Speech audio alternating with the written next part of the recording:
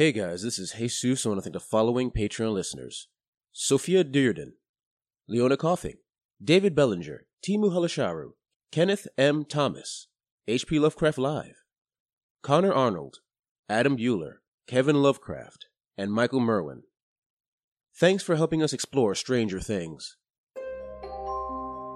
It's a little scrawled note, barely legible, but you manage to make out that apparently he's trying to ask you something about the wild man. Look, there's a man is dead. He was found right out back here. Did I hear correctly? FBI? F-B motherfrickin' I. Federal Bureau of Investigations are on this. Hey, welcome back to the Fandible Podcast Network, and I'm here. This is Dan, and I'm here joined by the majority of the crew. I got Billy, we got Jesus, we got Dave, and we are playing Kids on Bikes. Woo! Woo! Jing jing! I think it's the first time we've played this as a group. I've played it at a con a couple times, and I opened up the book and read it this morning.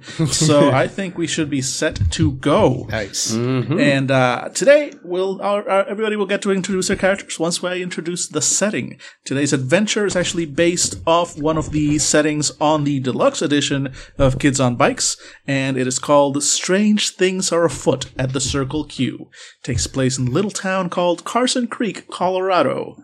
Nestled in the shadow of Cheyenne Mountain, just 90 minutes from lovely downtown Colorado Springs, Carson Creek is indistinguishable from a dozen other small towns in Colorado. Flat, dominated by a single main road, the town is home to fewer than 300 people. Those without reason or opportunity to move to the city. Unemployment and alcoholism are common, but for a kid, these are distant problems, realities of adult life that serve only to make grown-ups surly and suspicious of the handful of idle kids on bikes. There's a bar on the main road, the Kicking Boots. Only one of the boots can be on the ancient neon sign works, so everyone just calls it the Boot.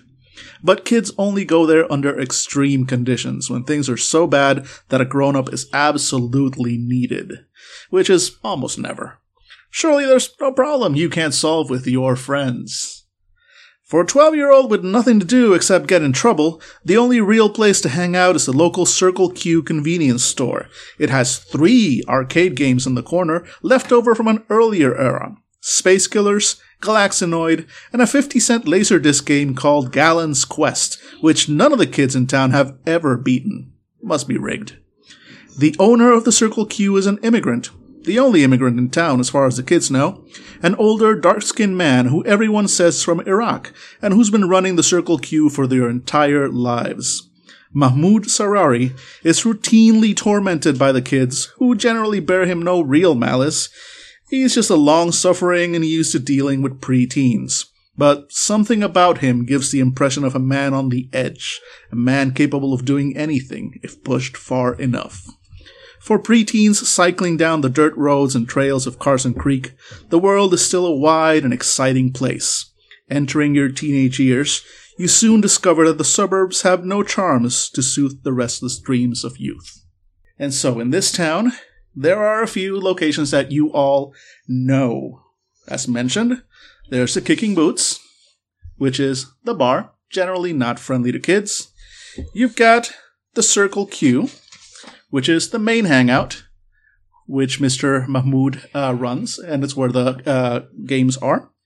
You've got the Carson Creek Ice Palace, which is where the older kids tend to hang out with their families. You've got the center of your lives, Cuesta Verde High, where you all go to school. It's got a computer lab, it's got a science lab, it's got a library. What more could you possibly need? And finally, there's the NCOM Scientific Instruments Building, the tallest building in town at 3 whole stories, and where most of the adults in town work. It used to be really famous for generating a lot of economic activity in the town, but over the years, it's mostly gone disused, and 2 of the 3 floors are mostly abandoned. Those are the main places in town, keep those in mind. And there's a few people that you know. You know, for example, Mr. Mahmoud Sharari. He's the owner of the Circle Q. You know Mr. Lightman. He is the 23-year-old IT specialist at the school, and generally considered to be fairly cool. You know Mr. King. He's the local dad. Also local drunk. Known to be a bit abusive. often found at the boot. You've got Mr. Grover Killian, the history teacher at the school, known to be tough but fair. Oh, I almost missed one location, sorry. Also, because what would a game about preteens without a mall be? There's also the Royal Bridge Mall. It is a small shopping center shaped like a plus sign. 3 of those arms are closed. They've been closed for years, and the remaining arm is mostly shoe stores. But it is one of the favorite places for kids to hang out because they get to explore all those empty hallways. And final NPC, Sheriff Rachel Kelly. She is the daughter of the previous Sheriff Kelly and got the job mainly because of her last name, but you all live in constant fear of her because she will tell your parents. And before we start, there's a few things that we need to establish about the town and about yourselves in the town together. So as a group, who among you has the highest score in Galaxinoid? I play video games. I'm kind of whoopee cushion loving. So Billy, I would say my character, Billy, if that's cool with you guys. Yep. I've dedicated my life to beating Galaxinoid. Great. In that case, Billy, go ahead and introduce your character. Hey everybody, this is Billy, and I am playing Billy, and the reason I'm playing my namesake is because there's no better name for a person who is known as the funny sidekick. So I am playing Billy, who is 12 years old. He is the funny sidekick of the group.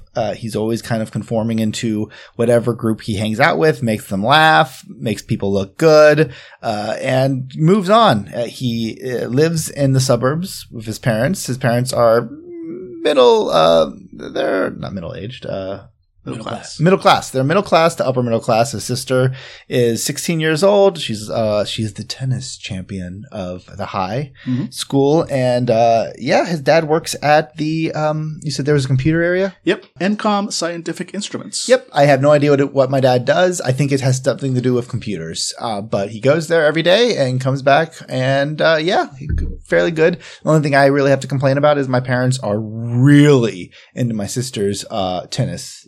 They're tennis people now. So that's kind of annoying because I hate the game. Who doesn't?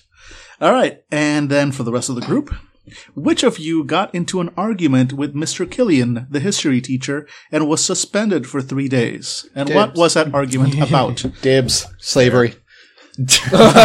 What? Slavery. He was glossing over American history, and there was a big chunk of my character's actually he's not the smartest by stats, but he is driven to he's wildly cynical for a 12-year-old and is driven to understand what the adults are not telling you. And the sooner you learn that, the better in life you're going to be. And so he read a couple of books that he got not from the school library, but from the city library. And he found out that there was some real shameful stuff about American history. And it wasn't exactly what the teacher was talking about. It was very much one of those moments where a 12-year-old has learned something and is itching for a fight.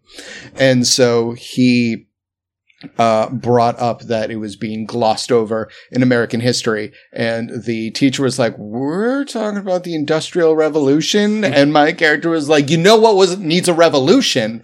And would not back down, and eventually brought it to, was yelling about it.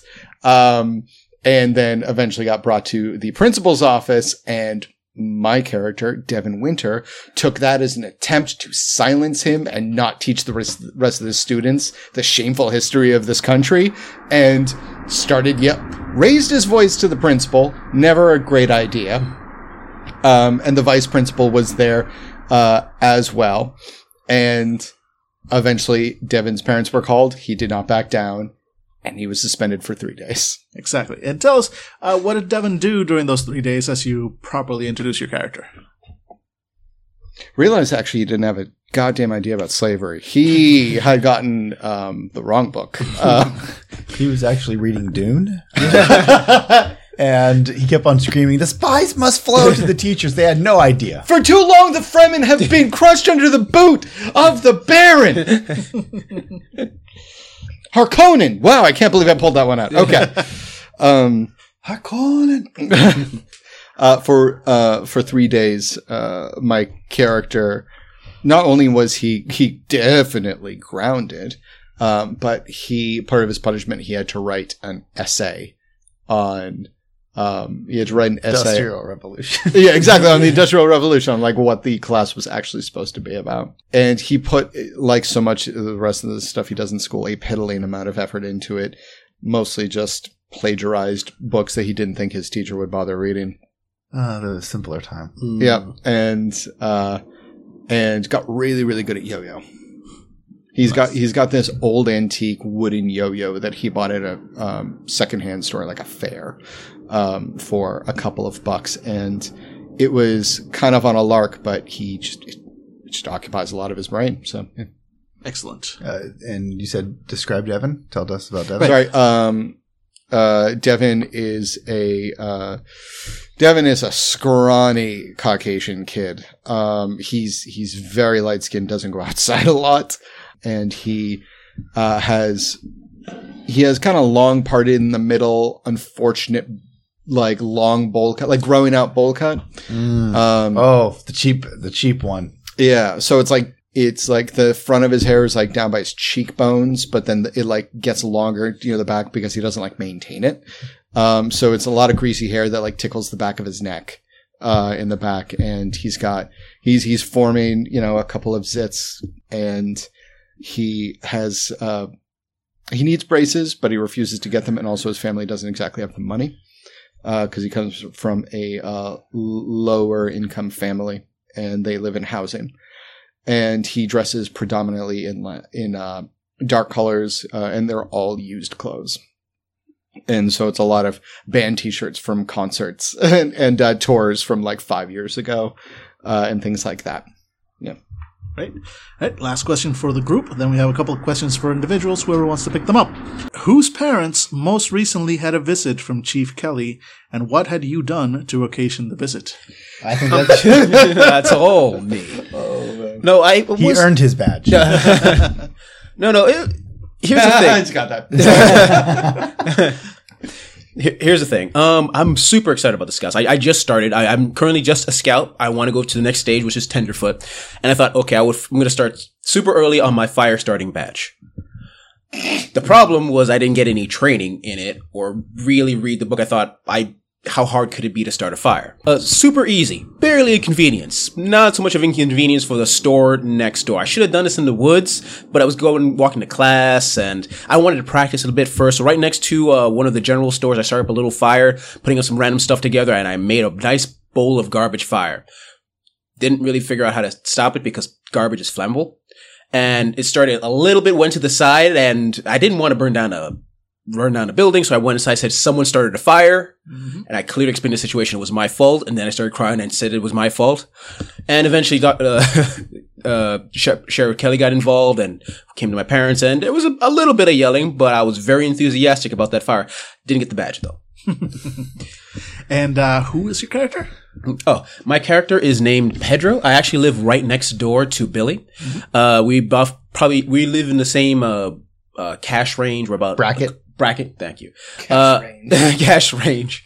Between middle and upper middle class. My dad also works in the same company his dad works in, which is Encon Scientific Instruments. Correct. Yep. And I am just a bit pudgy, dark-skinned boy of Hispanic descent. Excellent.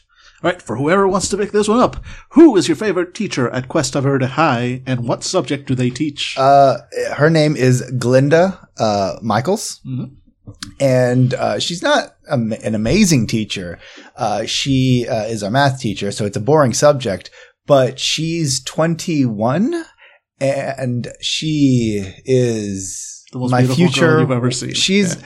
I've seen girls. This is the first time I've seen a woman. Simpler times. So Glinda Michaels is our math teacher, and she is gorgeous. Works for me. For whoever wants to pick this one up, do you ever think about leaving Carson Creek when you grow up? Hell yes. Hell yes. I have a plan. I'm going to live in a bunker because society is going to break down within easily 20 years. It's not even going to see the next century. 2000, Y2K maybe? Yeah, exactly. Yeah, we're not going to make it into the next century. Absolutely not. The signs are there. There's wars and there's rumors of wars, and we have limited resources. Oh my God, you're the target audience for Sightings, that old series. Yep, exactly. And so absolutely, I'm gonna move out. I'm gonna buy like a bunker. I'm gonna get a cabin in the woods, and then I'm gonna like build an underground bunker in like the side of a hill, and then I'm just gonna live by myself, like in the woods, just waiting to be the only one who survives. And I'll be so happy. And when they come to you, you'll say, no. And let me tell you, kid, from over here in the far-flung future of 2019, you were right. 2019? Did you know that was 27 years ago? In the future. For whoever wants to pick it up, who in town do you go to when things get weird? When things get weird? Yeah. We need like a priest or a imam or like some sort of religious figure. Yeah, a priest. I mean, this is the 80s Catholic. There's a It's Catholic. also a 300-person town. So, yeah. So, I say we could. I was either saying Old Card Father Reader. Leary. Yeah, Father Leary. Yeah. Father Leary. Yeah, his family was one of the first generation to start up the town, like over 20 years ago. 20 during the Wild West, when they first started the town. So, like, he's the last of his family. Yeah, he's like the father here, but he's also the town historian. Mm-hmm. And also, but you know what? Here's the thing: he's cool. Like for a guy who's like ancient, being like 50. Yeah, he's a cool guy. He plays video. Sometimes he'll go into the Circle K, Circle Q, and he'll play some of the games. I mean, he sucks at it. But sometimes he'll play and then he'll like say like, well, I got 2 more lives left, kids. Who wants to play? And we take it. And he'll talk to us. Kind of like a Mr. Rogers figure. Yeah. You know who had 2 lives, kids? Jesus. a little bit. And we're like, oh, I don't want to get preached to right now, but man, I really want to play Graboids. So and like occasionally you'll always know if he's getting a little better at the game. So he's occasionally in the top 10, but he's always number 10, and you always know it's him because it says Jesus is truth. Or like, don't do drugs. It's like some sort of like motivational God bless. God bless, yep. And the very last question. Peace be with you is... Sorry. And the very last question leading into that, or out of that, when desperate, what have you done for arcade money? Well, someone's trying to get badges, so you tell me. I've stolen from cars. I stole change out of, like on the dashboard, like people put loose change for tolls and stuff like that. In the summertime, people leave their windows open. And this is definitely not anything I've ever done as a child when I was very small or a teenager, but I definitely... Or last week. And I'm sorry about that, Jesus. Just looks for windows that are left rolled down because, of course, they'd be rolled down. Of course, there's no criminal element. Little do they suspect. I do people's homework for money. Ooh, that's a good one. And I pay him with the money. What's your brain? So, like, how my much? D20? So yeah, You do homework. I steal from my paid sister. nerd, motherfucker. Yeah, I steal from my sister. She has it coming. She has a lot. She doesn't notice. My dad's like, as long as she keeps on winning tennis championships, my dad like gives her a lot of money. So I just occasionally just take the bills off her dresser. Fair enough. All right, and so we begin. It's yet another regular school day at the high school.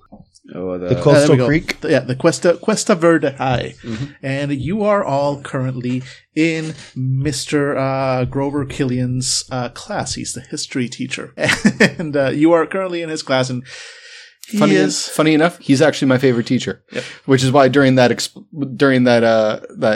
small social uprising that my character had, he was just like, Devin, why are you doing this to me? He looked so hurt. He was just like, no. Like, why? You betrayed me.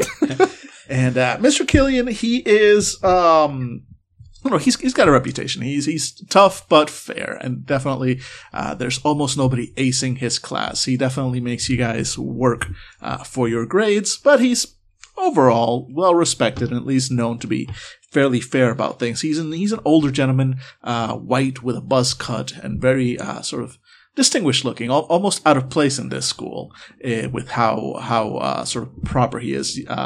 Some of you might, especially if you've got military in your family, might sort of get the feeling that he probably was in the military when he was younger, and he still has a little bit of that sort of aura around him. And he is going on and on about probably trying to reteach something about the Industrial Revolution again, since it was interrupted. My character does make a point at one point to raise his hand, and when he gets called, he says, "But what about slavery?" And everybody laughs, and then we all awkwardly look towards Devin. Shut up, Cracker. A white man. And wait, you're a white kid.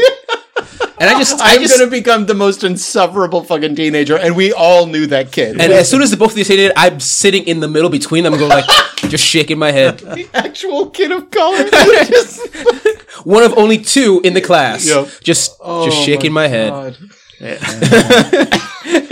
And Professor Killian, he just sighs and goes, "Very funny, Billy. Very funny. See me after class." Aw. And then he goes on, and the class continues. And as it does, one of the kids is sitting behind the three of you.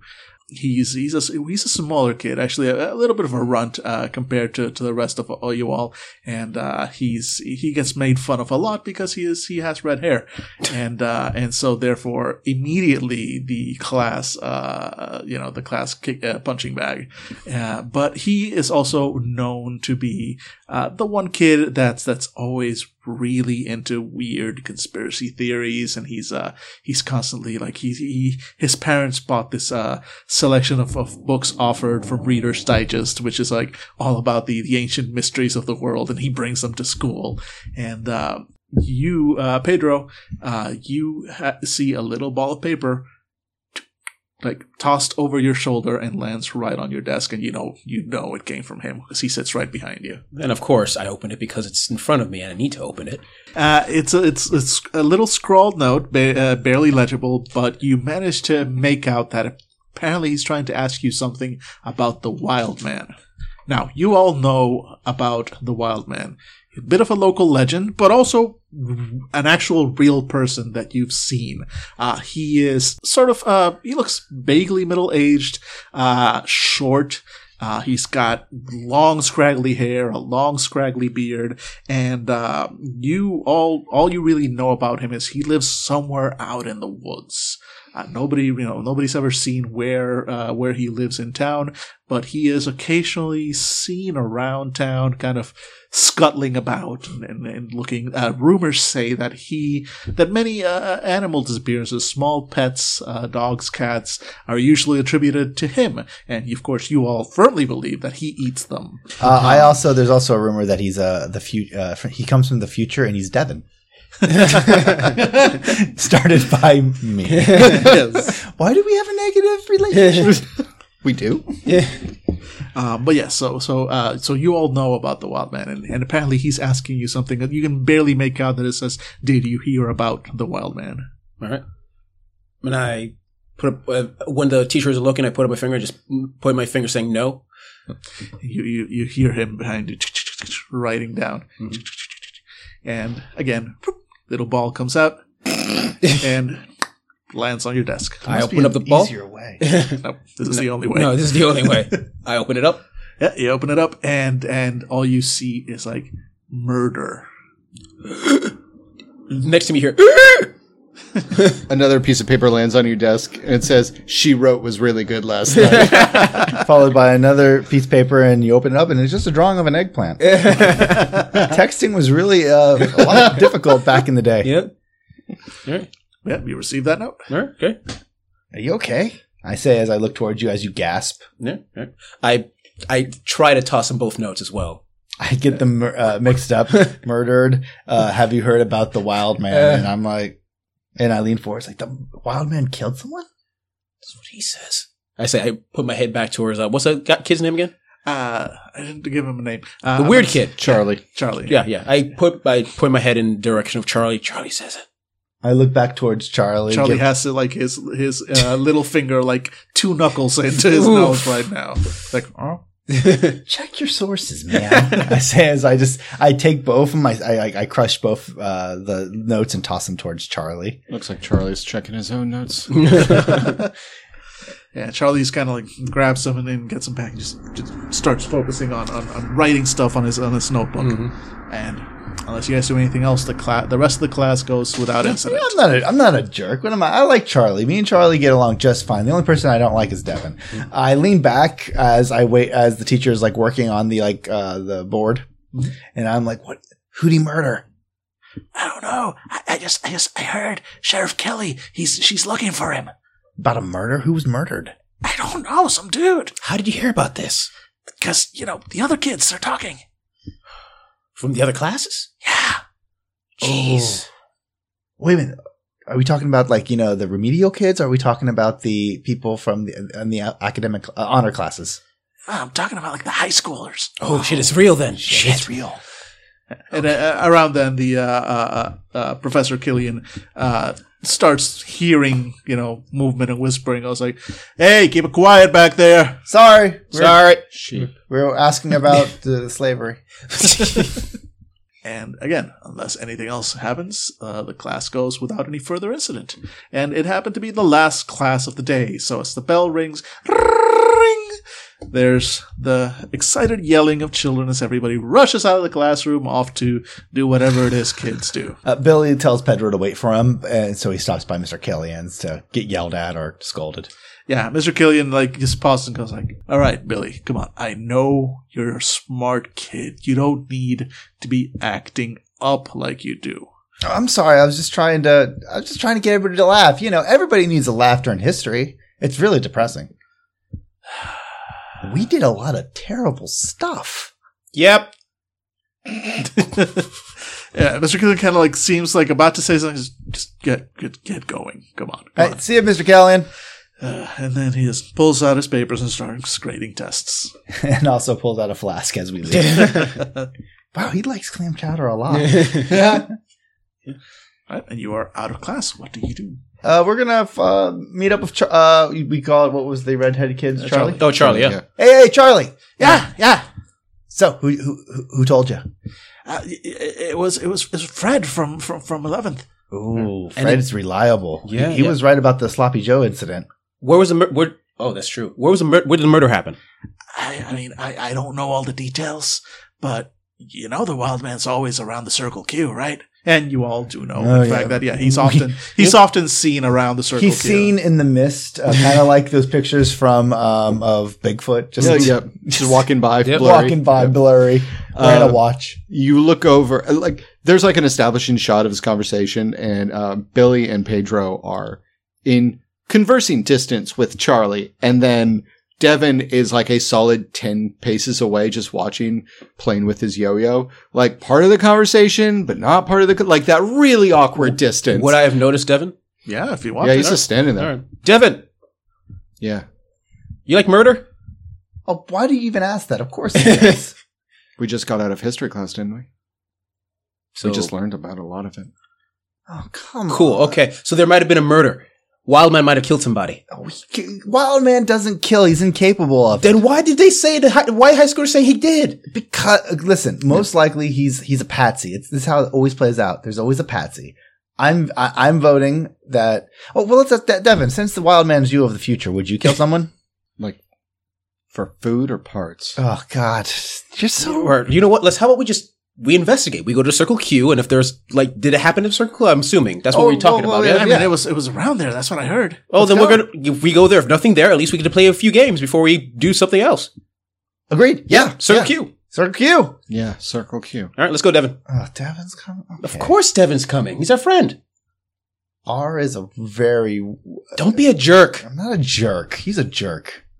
And Charlie says, "Yeah, I'll go with you guys." And then honk, honk, and you see in front of the school, again, 300-person town, everybody knows each other. So that's Charlie's mom coming to pick him up. Mm-hmm. Oh, and she has the big perm and the shoulder pad. She's the banker. She works at the bank. Yeah. All right. She goes, you gotta tell me what you find out. We'll tell you everything. Don't worry. Okay. And he runs off. All right. Is his mom one of the singers from the B-52s? The redhead? So yeah, we hop on our bikes. Because we all have bikes. Of course. Yeah. I mean, what else? would you have? Skateboard. Yeah. Oh yeah, you do have. Oh, the you have to be a skateboard, yeah. rebel, don't you? Mm-hmm. All right. All right, you hop on your various wheeled devices and head off to the Circle Q. And as you ride, I mean, you remember, you've all seen the Wild Man. None of you have interacted with him directly, but you've seen him sort of skulking about the Circle Q. And for all the stories of him, like, eating animals and whatnot, those are mostly rumors spread by the older kids. The younger kids, you all know he's weird, but he's always been kind of harmless. Like, he's never, nobody has stories about him chasing kids down or trying to scare them or anything. It's more just like, he's really weird. He lives out in the woods. He might have eaten Mrs. Rosenstein's poodle. He's an icon. Yep. Yes, exactly. In his defense, the poodle was annoying as hell and bit people. Yeah. Oh yeah. So as we are on our bikes, Jesus is always, he's kind of the one leading because he's the navigator pretty much. He is the scout after all. But we have these helmets that we wear, these bike helmets, and duct taped to the side is a little holster where we put our walkie-talkies.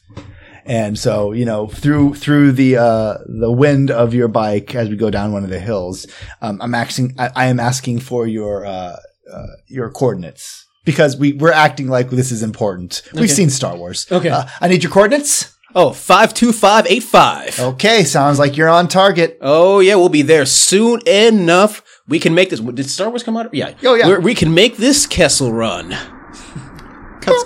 Cuts to my point of view, and you can't hear anything over the roar of the skateboard. And I just mumble to myself, I'm so glad I can't hear what they're saying right now. That's Back to the Future. Doesn't matter. We may mix it up here. Yeah. And soon enough, you arrive at the outskirts of the Circle Q. The Circle Q is out on the very sort of edge of town.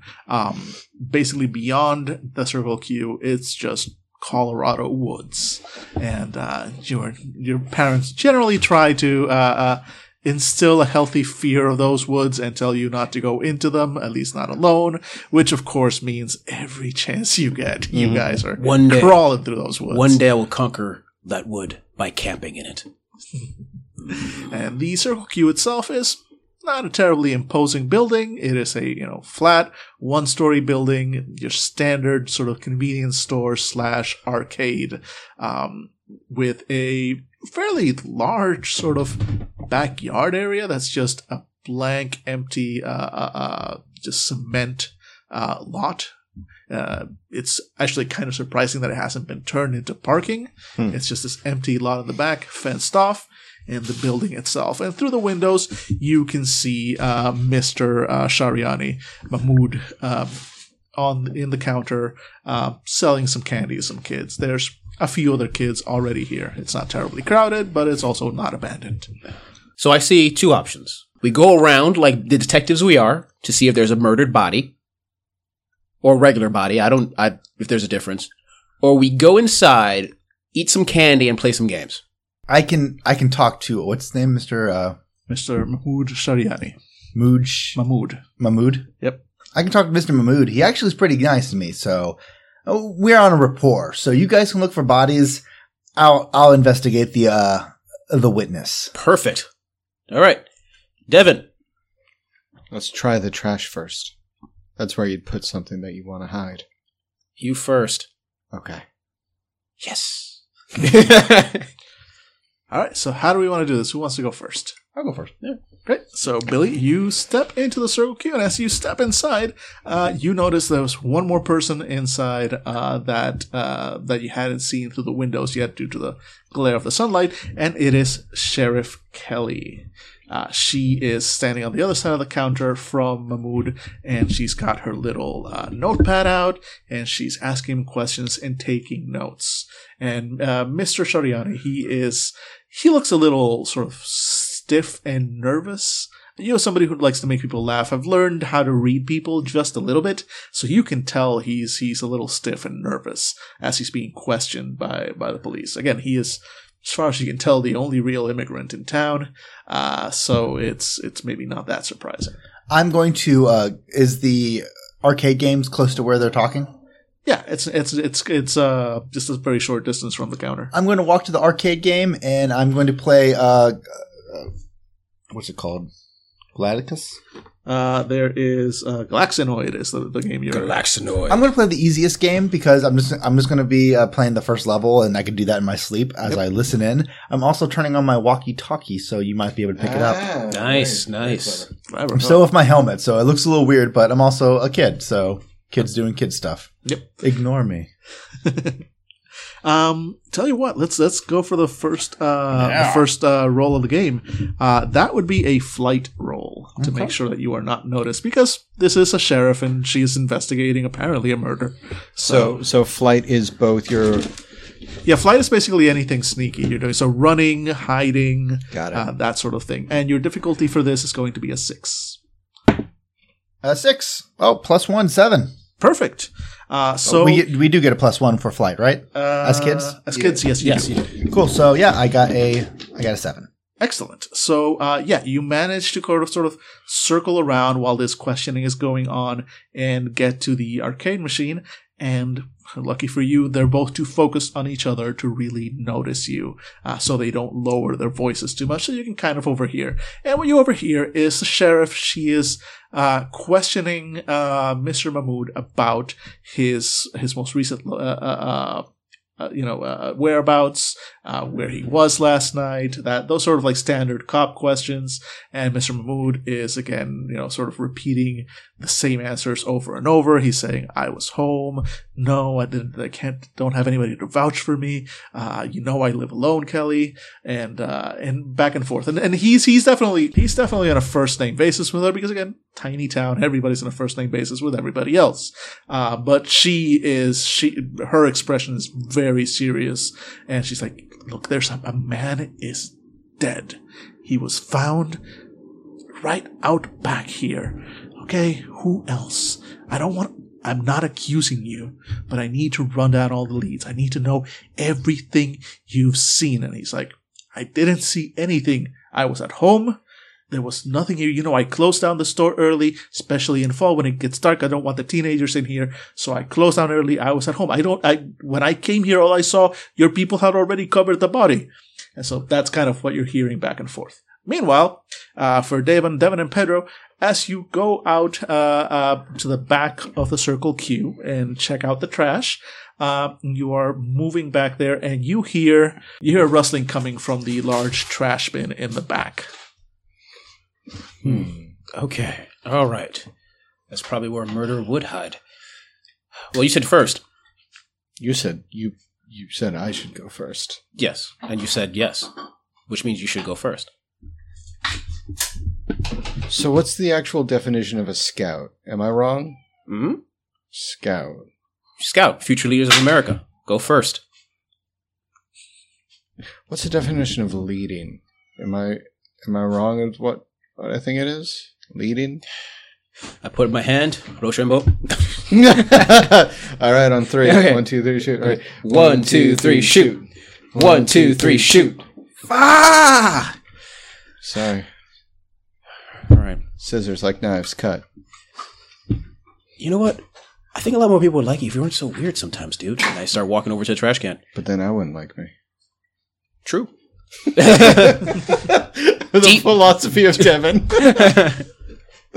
I walk over to the trash can. To the trash, whatever it is. The trash bin. The trash bin, yes. Yeah, there's a name for there is a name. Like square...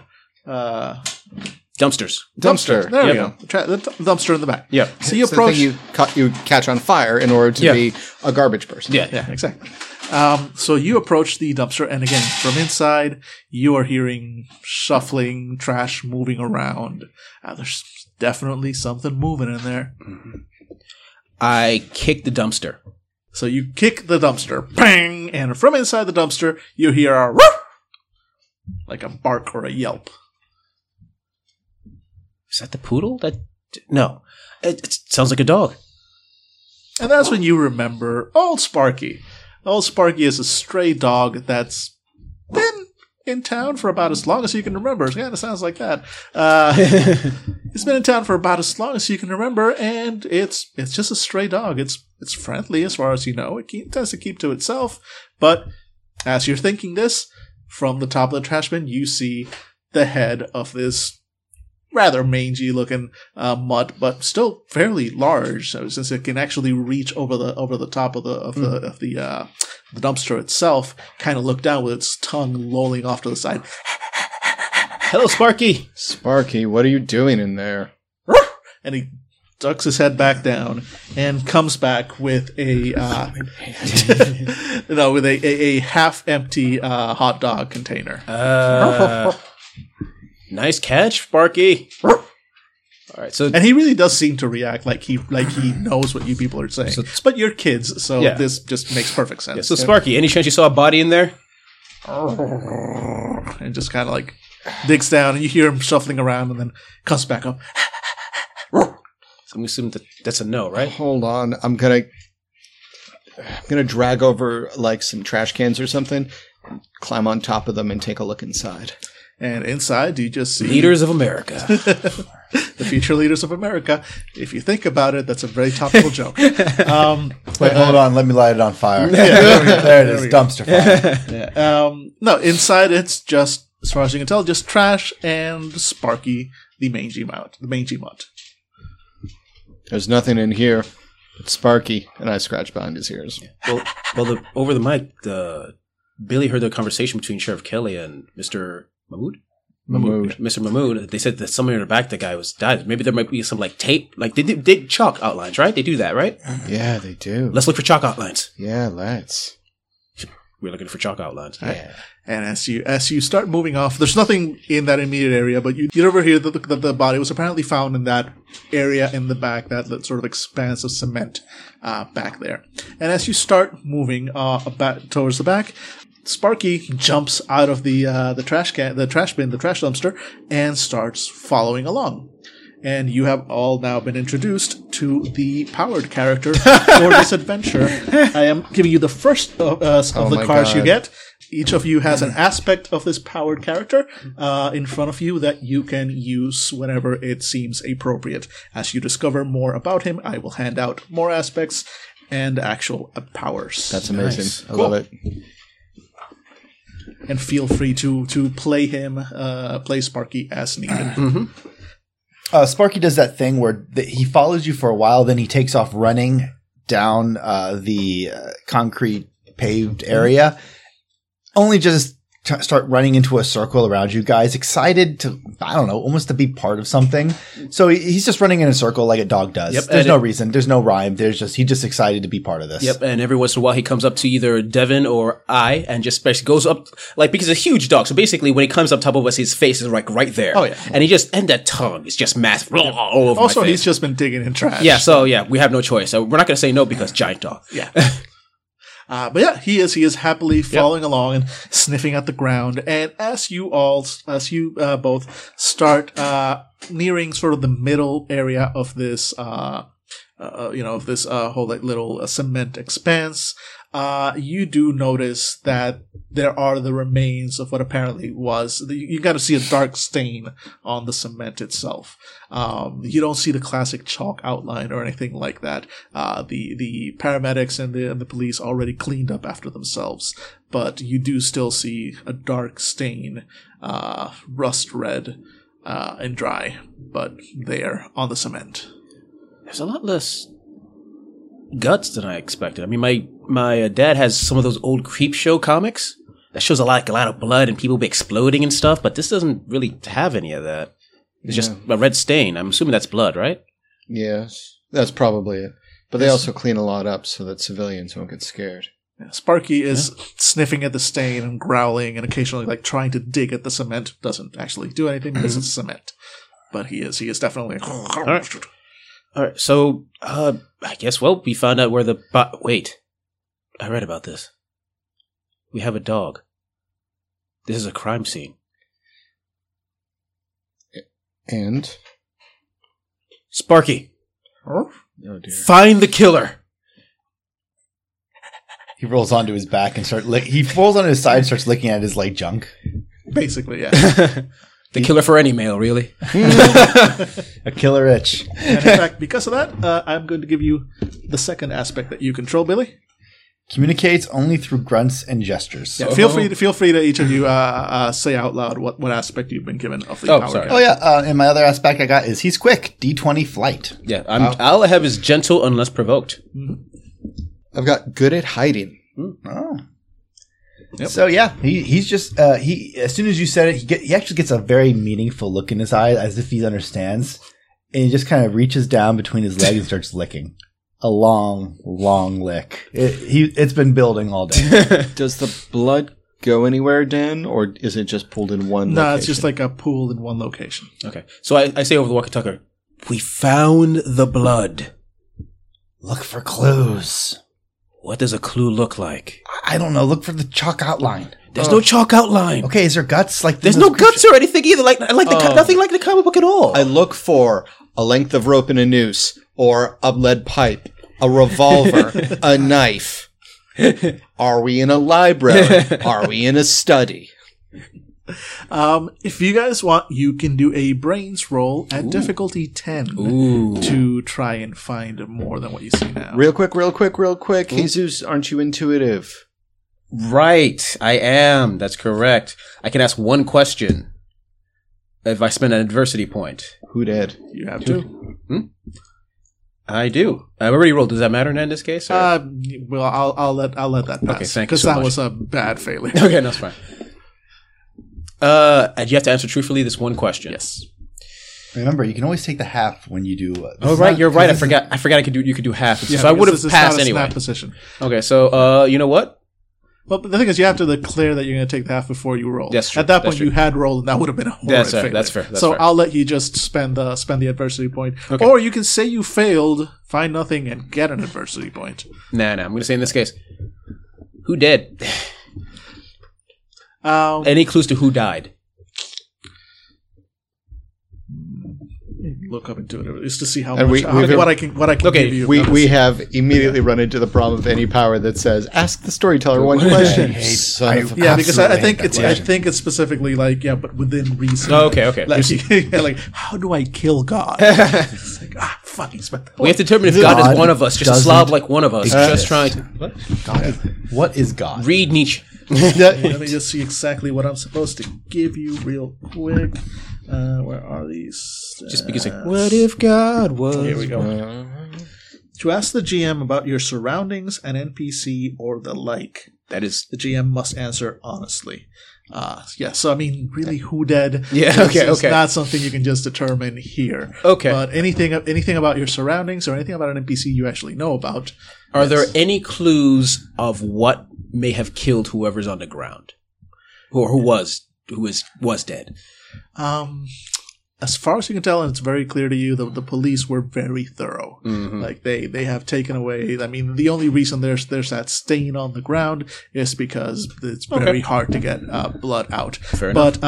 But that is a clue in and of itself. The fact that the police in such a small town were so immediately thorough, apparently this just happened. They came in, picked everything up, cleaned up, and took it away. That's unusual. That definitely sticks out to you. Okay, this happened. Wait, this happened really quickly, right? Like soon-ish, and they cleaned up everything super fast. I mean, you guys were here yesterday, so they wanted to. Maybe my they God. weren't surprised. Or they didn't want anyone to know who died? Nice. Or they wanted to clean it up as quickly as possible. Maybe Charlie's right. Maybe there is a conspiracy. meanwhile, back inside the Circle Q, Billy. Put the gun down! Put it down! No! I want to be the center of attention for once. Jesus, Billy. I killed him. Billy, you didn't kill this character. I killed him. I killed the guy. You just take out a chunk of flesh and put it in your mouth. Now will be mine forever. I'm the protagonist now. All right. So back inside the Circle Q, again, you've been overhearing this conversation, this questioning by the sheriff. I mean, it's still a casual questioning. I mean, she hasn't arrested him. She's not, saying like, all right, you're going to come down to the station with me. But she keeps asking the same questions over and over, getting the same answers over and over. And both adults are starting to look very frustrated with the whole thing.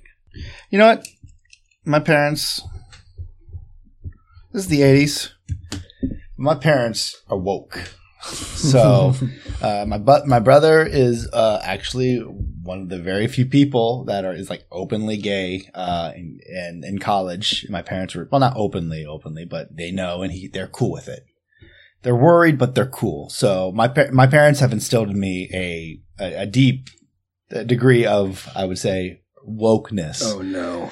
So my character is going to spin around after he feels that this is going on for far too long, and he's going to say, Mr. Mahmood is right. He did leave. He did close the shop early.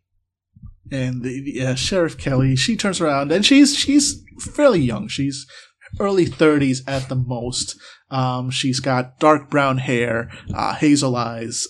She, despite the fact that she is fairly young, she doesn't really look at the job of sheriff, even in a small town like this, is one that wears at you. So she always looks a little tired, a little grumpy, and, a bit of a reputation among the kids of not putting up with a lot of tomfoolery. She's brought many of your friends home in her squad car more than once. Even for stupid things like just being a little bit loud or whatever, she's like, all right, get in here, I'm taking you home. So she turns to look at you, and all that goes through your head. So you're an adult, the authority figure, and she is glaring at you with those eyes. But I'm heroic. I'm not afraid of her. No, she's not trying to scare I'm you. not, I know. She just is. I know. She is scary. But yeah, exactly. She's just kind of like there. She's like, What? We were here last night. Me and my friends, we were playing the video games late, and then he said we had to go home, and he locked up, and then we saw him get in his car. Mm-hmm. Mm-hmm. And this is all true. I'm not lying to her. Yeah, no, it's she's just like kind of nodding. And he drove off. So unless he came back, then yeah. Mm-hmm. So he's telling the truth, and maybe, you just keep on asking the same questions. She's trying to get you to slip up, Mahmood, which is what cops always do in the shows. They're waiting for you to say something differently because you're tired, and then you say something different, and then they jump on it. But he's telling the truth. He was here, and he closed us early because he kicked us out because I was in mid game, and I would have gotten the high score, but then he actually shut off the game, which was not cool, but whatever. You see from behind Sheriff Kelly, Mahmood's lip kind of quirks in a very slight grin, like he kind of nods at you a little bit, and then Sheriff Kelly shakes her head and just spins around, trying to ignore you, and goes like, he's like, "All right, don't leave town, all right? I'm just trying to find some answers." And Mahmood's like, "Of course, look, whatever you need, you have my number, but just." Please, you're scaring the kids. And I'm terrified. And again, Sheriff Kelly's kind of like gives you the side eye and just turns around, puts her notepad back in her pocket, and storms out of the Circle Q. I'm going to go up to Mahmood, and I'm like, if she bugs you, you can call my mom. She's a real estate lawyer, so she can help you out. It's all right, kid. I'm used to this sort of thing. Yeah, but that doesn't mean it's right. So who died? I just go right into this thing. Hell yeah. Yep. And go ahead and roll me your charm. What's the difficulty? Difficulty on this is fairly easy. It's going to be a 6. Is this kind of just happening? No, yeah. This is a calm. This can be a planned action. Yeah. I'm just going to take my average, which is 10. All right, great. So yeah, you easily, your actions and everything else kind of like have relaxed him a bit. He's like, I did not know the man. He was one of the people that's always drinking at the boot. Oh, so it wasn't the wild man? What, the wild man? No, that guy. He's just around. He's one of the local homeless guys. So person? How'd they die? I did not really know the man. I when I came here, the police were already out back. They had everything cordoned off. It wasn't just the police. It was a little strange. Oh, who else was there? Oh, there were. I think they were FBI. They had the suits. They had everything. They were there with the police. And he's going to look back because he's like, as he's talking, he's just turning around and like putting stuff on the shelves because she had interrupted him. And when he turns back, I have taken out like a little notebook and he sees I'm scribbling along. So what time did you return? So I'm basically taking on the role of the Nice. cop. Yep. So what time did you come? What time did you arrive in the morning? Yeah, Mahmood turns around. That gives you like a more skeptical look. He's like, "Really, kid? Just go play your video games. It's all right. The police have it handled." All right. And I kind of shove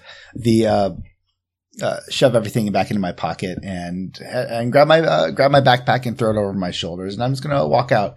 Okay. Seriously, Mahmood, if she keeps on bugging you, you get a lawyer. My mom says you always need a lawyer when you're doing things such as buying a house or signing a contract.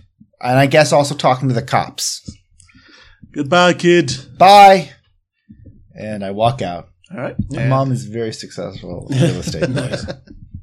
And so out back with Sparky the dog. Oh, hey, Sparky, I say as I reach down and like grab him by the ears and like ruffle him. My dad's dreadfully allergic to dogs, so I can never get a dog. Yeah, but Sparky is barks and happily lets himself be petted. So, did I hear correctly? FBI? FB motherfrickin' I.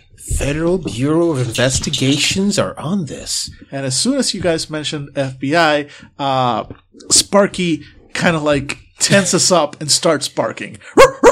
And just running around, like looking up as if it was on high alert. It's okay, Sparky. They don't go after dogs. No, they probably don't. They don't go after animals, right? Like generally just people. Sparky knows about the questionable history of the Federal Bureau. There's no questionable history. My God. I mean, their boss is Reagan? 82? 84?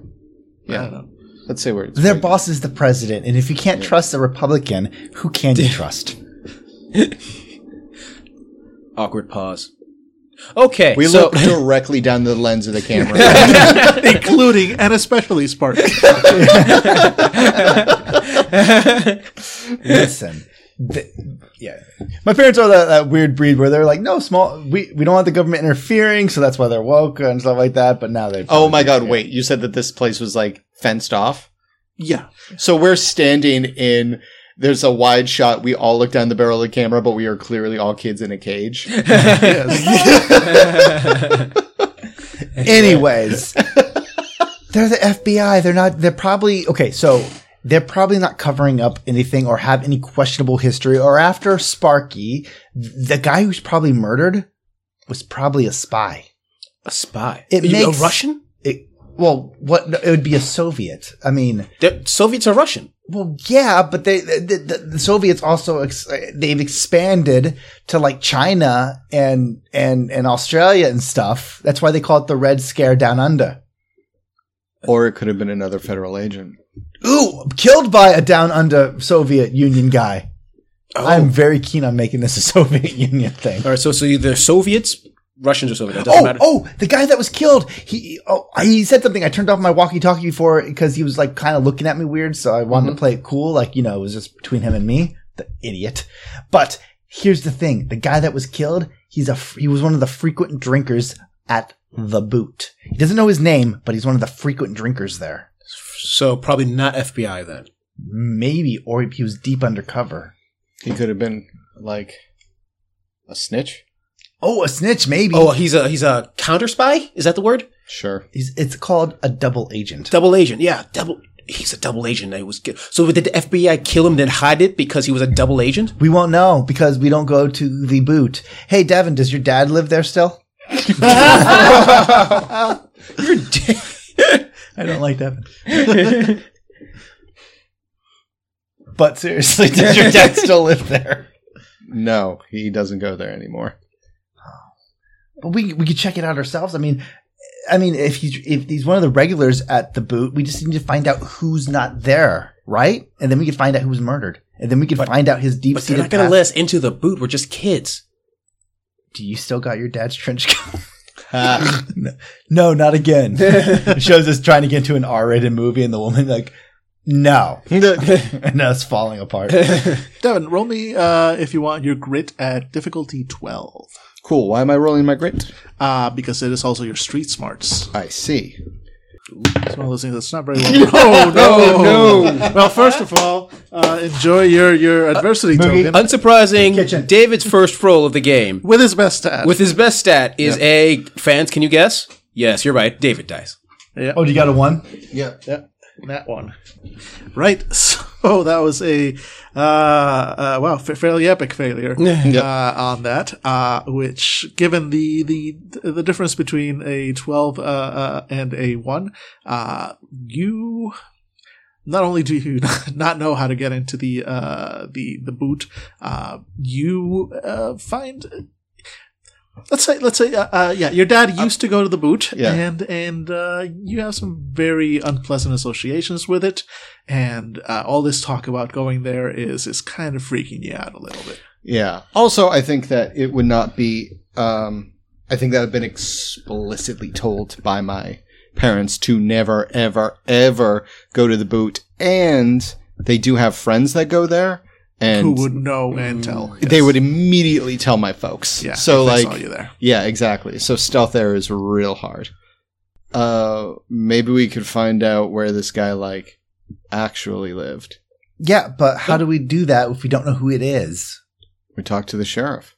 She's not talking. She does, Sheriff, she doesn't talk, she yells. And she's not giving out any information. Doesn't she get like donuts and coffee at some point during the day?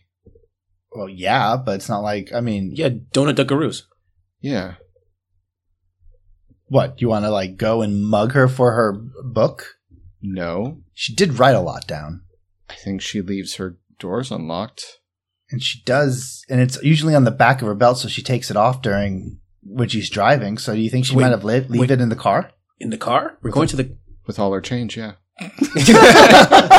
That's what gets us. We all pause and look at you. So here's what I'm thinking. We don't ever go to the boot. And instead, one of us runs interference while she's in line. Now, she's already seen me, so I can't be the one interfering. But Pedro, if you can get in front of her online and take a real long time to order for like your folks or something. Well, I'm gonna need more than I only have enough for like 2 donuts. I need more change. What if you tell her, she's kind of like an authority. She gets really into that thing. What if you ask her, like, you tell her that you need to talk to an authority figure for a badge?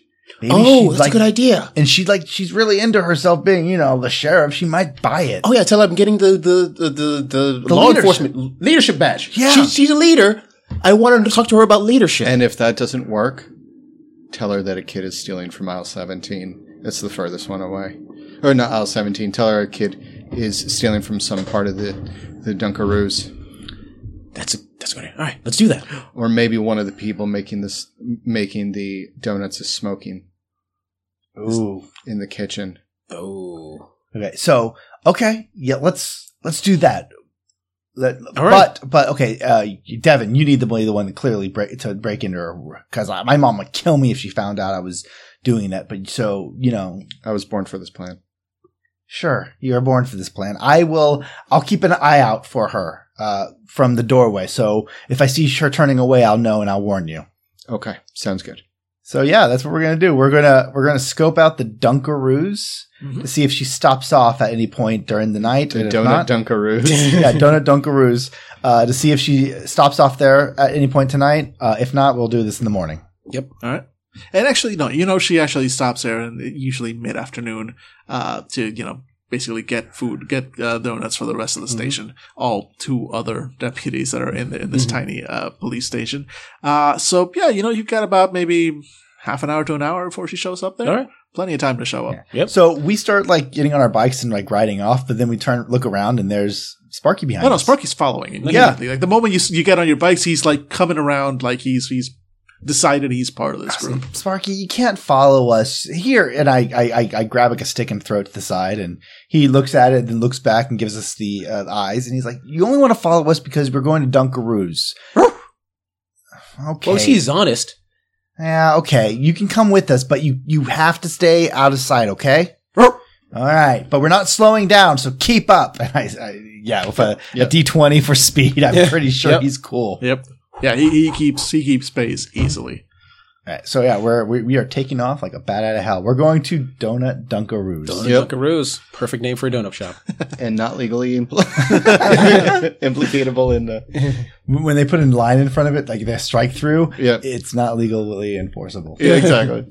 And with that interaction from Sparky, I'm going to give Dave the last of the aspect cards for him because Sparky Yes. does not give a fuck. Ignorant of social norms. Yep. He wants to be part of this. He doesn't care if it's right. Oh, I thought you meant like that lipstick is out. Also, yes. You basic. You a basic bitch. We arrive at the Donuts Dunkaroo, small shop for a small town, and parked out front is Sheriff Kelly's car already, the police cruiser. I'm taking out my X-ray vision glasses I got from behind a comic book, and I put them on to see if I can see her through the windows. They're going to help me, I'm pretty sure. Yeah, no, you see blurred lines all over the place, but if you squint real hard, you think you see something vaguely human-shaped. Okay, she's in line, and guys, she looks like she might have a fracture on one of her ribs, meaning she might be working for the Soviets as some sort of muscle. So be careful. I walk inside. You walk inside, and she is, in fact, in line behind two other locals just waiting to place her order. What's the dog's name again? Sorry. Sparky. Sparky. I'm gonna crouch down and look right at Sparky. Sparky. Huh? I'm gonna need an airtight alibi on this one. So if you see the sheriff come in, I need you to start barking. Hey, I said I was going to watch for the sheriff, but you don't trust me? Oh, of course. Okay, whatever. I'm just saying, I think you belong on the other side of the law. I squint at you through my through my X-ray glasses, and I get to say, like, just so you know, with these things, I can see straight into your soul, and you know what? It's nothing but black. Good. And you're probably excited about. See, I knew you were going to say I that. stand up. Black's the only color I ever own. You don't own it. You just rent those from other people. I shout as you just walk away.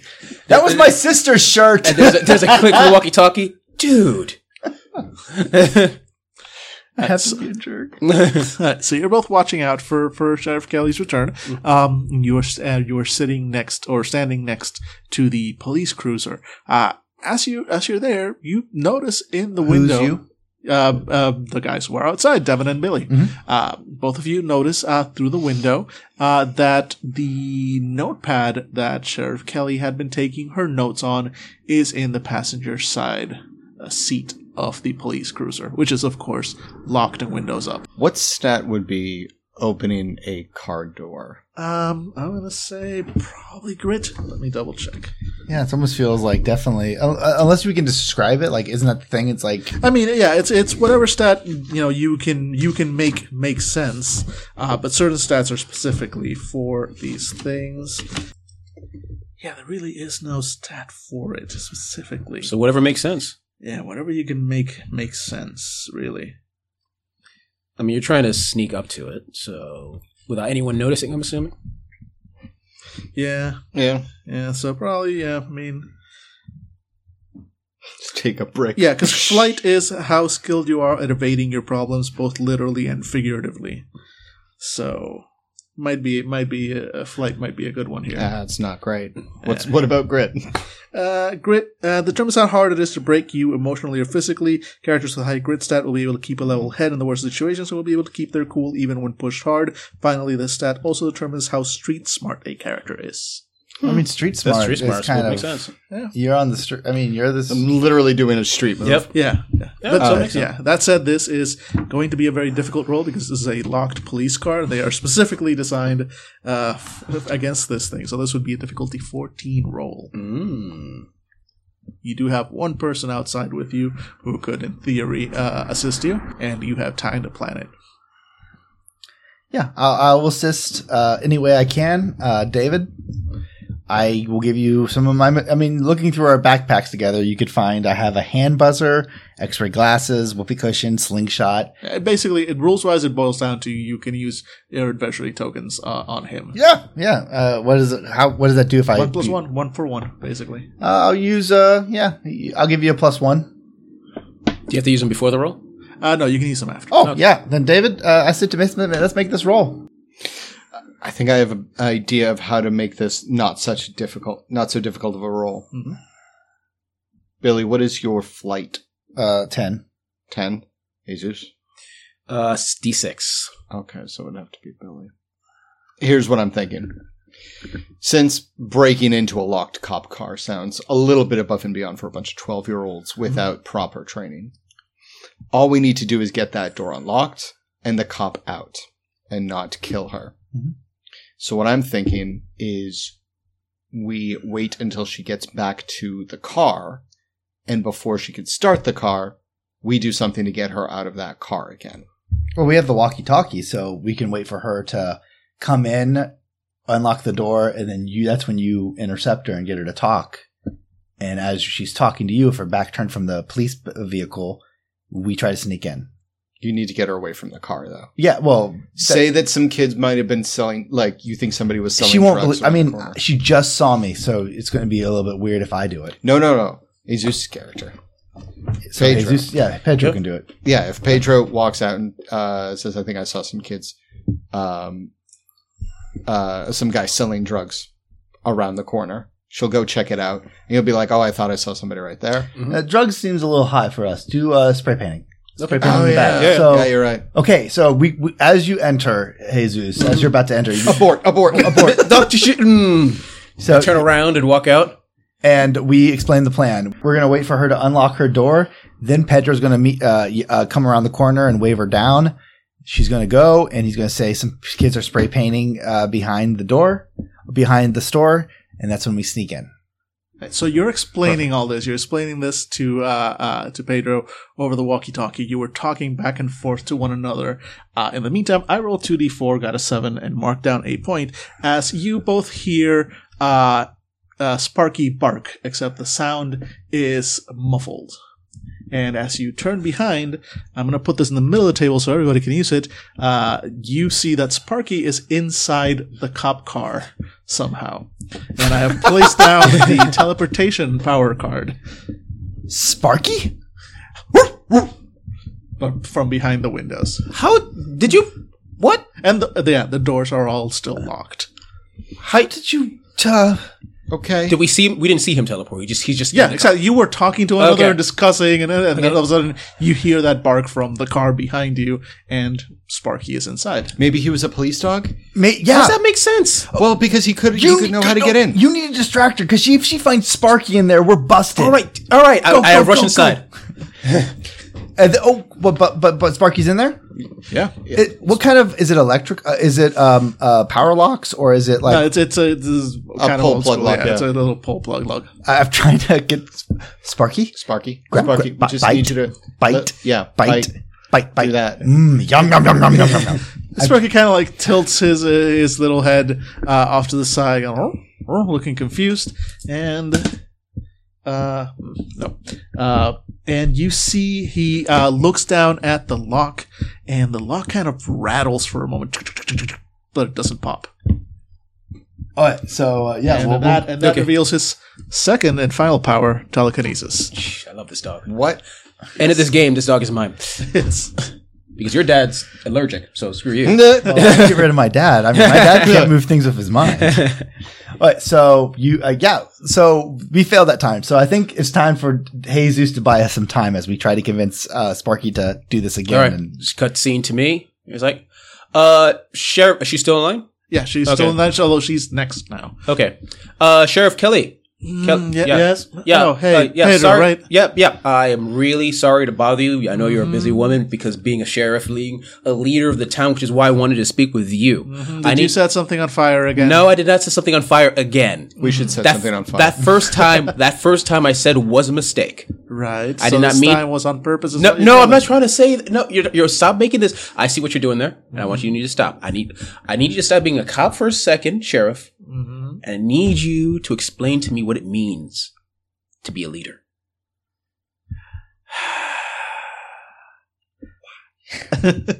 I don't have. I'm in the middle of This the case. isn't- Meanwhile, the person behind the counter is like, "Hey, Sheriff, your usual order? Yeah, Bill. Yeah, Bill. Because I need this. Listen, I know this is whatever you're doing is important. Getting donuts or whatever, but I need this merit badge. Right. All right. So you're gonna need to give me a charm to keep her busy. Which is This is gonna be a difficulty 6 roll because she is on the case and trying. So to my get charm is D10, so I can make it a 5, and I'll make it a +1. out. Yeah, that would give So you a success. I succeed. Yeah, and although. Oh no! You had planned for this. I'm not going to make this a snap action. Yeah. So I'll let you do that. Okay. Yeah. So I need this merit badge in order because Sheriff, I'm a scout. My ranking is scout. I need Tenderfoot. And so you managed to keep her busy at least for a. So couple is of leadership like a tier level? Like, if I level up a tier, like, can I be president one day? minutes. She's just like sighing and trying to give answers. Do you answer to the Congress? All right. Meanwhile, back outside, Sparky's still in the car. Both of you are still wondering how that happened. I have an idea. I, in my backpack, have snacks. I'm going to take a piece of like a granola bar, and I'm going to put it on the window right where the lock for the door is, trying to get Sparky to like lick at it. And then if he like tries to bite down, then I'm going to lift up the snack so his face follows it, unlocking the door. Yeah. Yeah. Nice. Fair enough. I will let that. Oof, what would be the roll for that? I'm going to make it a brains roll and make it fairly difficult. Fairly easy and difficulty 4. Oh, I make it.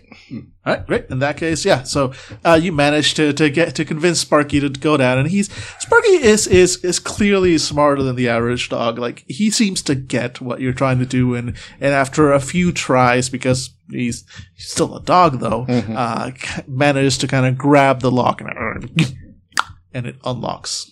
We opened it up immediately, letting him out. And freeing him. Sparky just bounds out, looking happy and excited, licking any face within reach. I'm just imagining us coming out. You come out with the journal from the car. And you turn around, I've got a 12 gauge shotgun from the passenger side. Like, yeah, look what I found. All right, I go in and I grab the journal. Yep. And also the change. And also the change. Yeah. Yep. So if we're robbing a cop, we are robbing a cop. Yeah, and we're running. We're taking, like, as soon as we're done, I'm going to make sure to hit the lock, and I'm going to close it again. Oh God, he's still in there. No, Sparky. Quick question. What are your flaws? My flaw is boastful and sarcastic. Boastful and sarcastic. Because you have a whoopee cushion and we have an unoccupied cop car. Oh God, yeah, no. I'm not going to stop you. As David, I do not know. As a man, a grown man, I could walk away from that knowing full well the repercussions could be lethal. Oh, okay. So yeah, you know what? I'm going to change from boastful to playful. Sure. So I think that's just David's right. So this is what I do. I pause, And by the way, I'm reckless. Yeah. So I'm all about this. Yeah, so we're getting our stuff, and then I kind of pause as I hear like a squawk on the radio, just some basic stuff.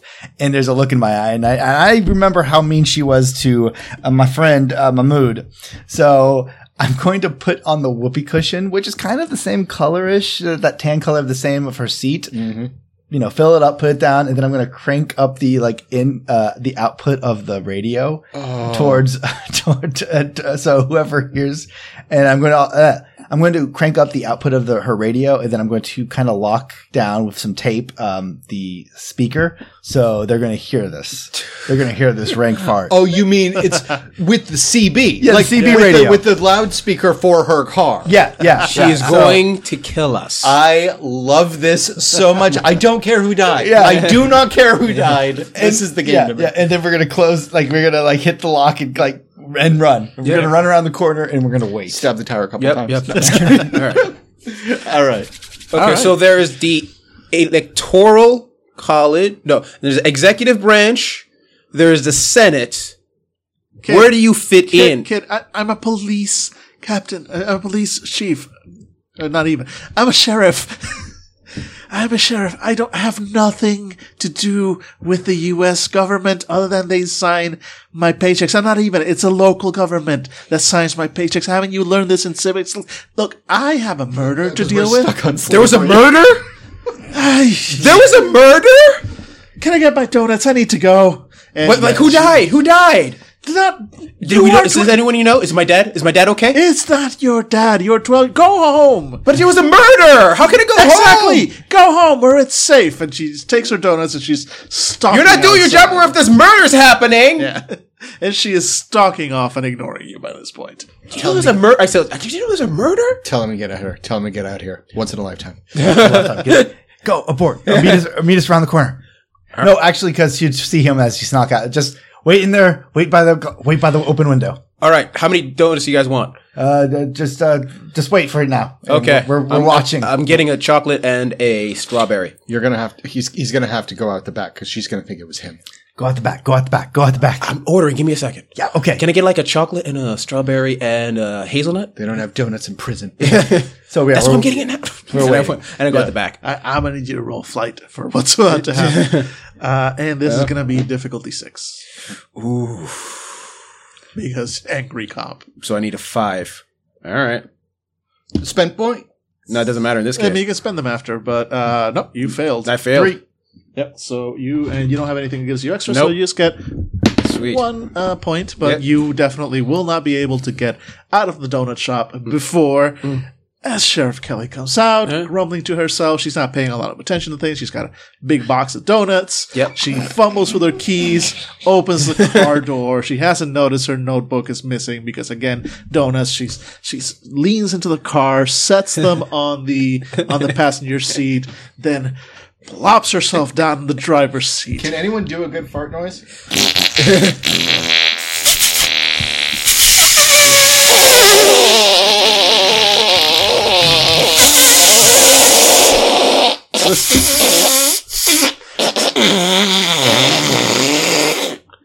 Listeners, I regret everything. I regret so many things. Sheriff Kelly, you okay in there? You need a break, a bathroom break or something? And that echoes from the speakers of the squad Yes, it does. Speaker of the squad car, inner CV. Everybody heard that around. And we break into laughter. We share a moment, me and Devin. And Where's Pedro? and Pedro, through the window of the donut shop, you see a livid Sheriff Kelly. Like she is beat red with both rage and embarrassment. What curse do we hear like jettison out of those speakers before she realizes that the CB is on? And so, from the speakers, like, holy motherfucking crap! Shit! Why we put tape on this? And the last thing you hear before the radio cuts off is Pedro, and it cuts off. I immediately get on the radio. It's like, go in the bathroom, out the window. Okay. But I already failed the flight roll, though, right? Yeah, so you didn't exit there, but you see her, like, stomping towards the Yeah, you didn't get out in time. Go in the you can bathroom. run. We'll open the window for you. Okay, yeah. I run go to the bathroom. Yep. All right. Keep in mind, now that the cards are on the table, you guys can at any point decide that Sparky uses his power. Yeah, you know what happens? We tried to get the window open, but they've been dealing with people like stealing donuts and going to the bathroom and climbing through, so it's blocked. And so we hear the ring of windows locked and definitely far too high to really like easily mess with. So we're banging on the window trying to get it open, and we hear the ding ding of like the angriest ding ding in the world as the door's opening, and you hear like muffled of like the sheriff's like, "Where's Pedro? Where'd the kid go?" And the person behind who was probably stoned is like, "I don't know, the bathroom probably." And we're like, there's panic in the air and everybody's worried, and suddenly behind you, Jesus or Pedro, you hear "Roof!" And there is Sparky. In fact, Sparky does make it.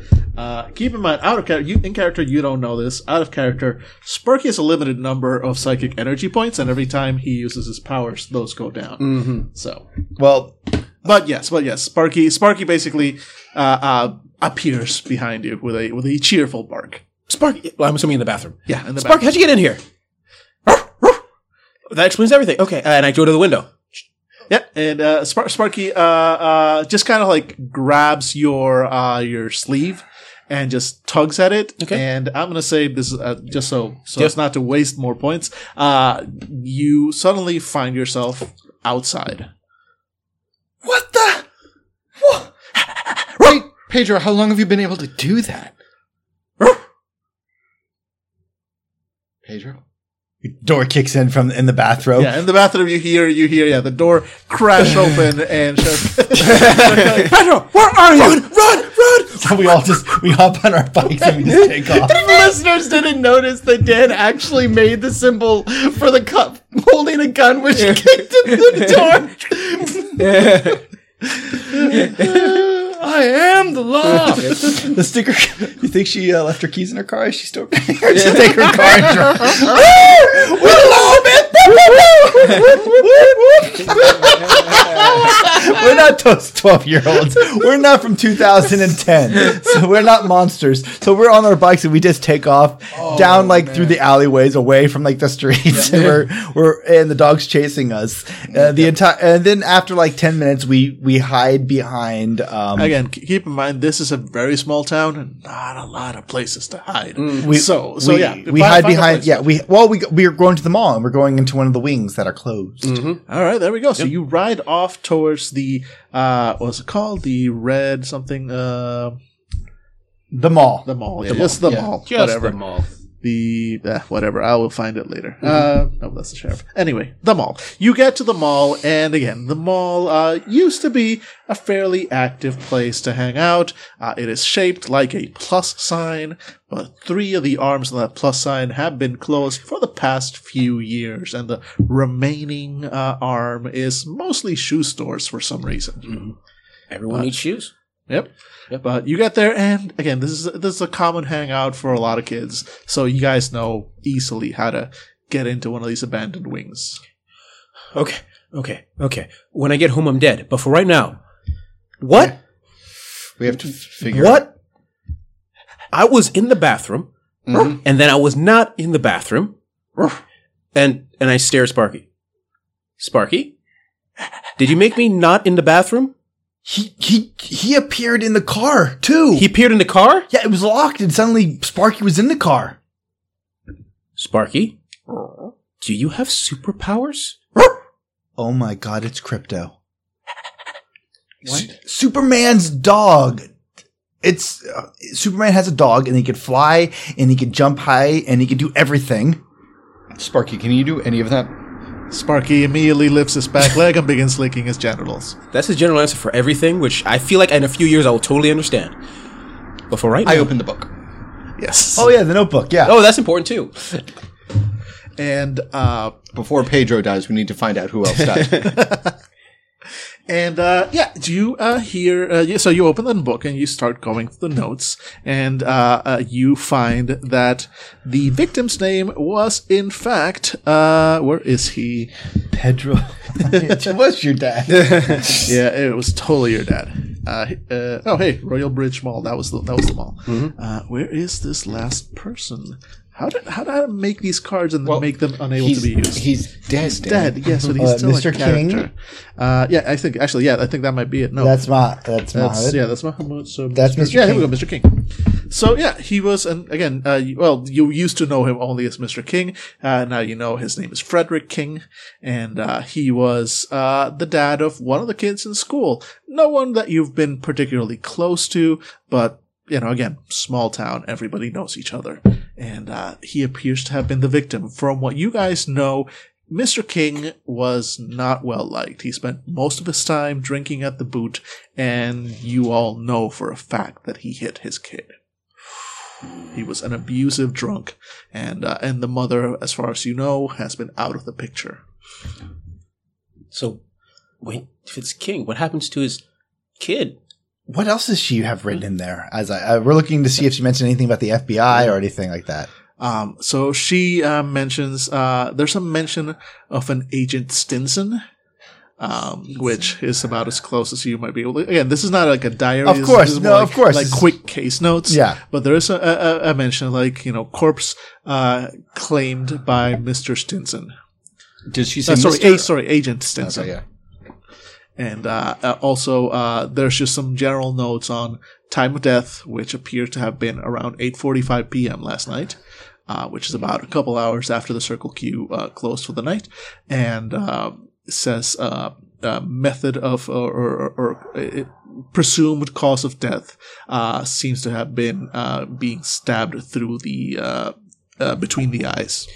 Stabbed between the eyes. Stabbed between the eyes, and it says like We all say that. Well, let's all say that on 3. 1, 2, 3. Stab between the eyes. Yep, and she makes a note that the wound appears to have been perfectly circular.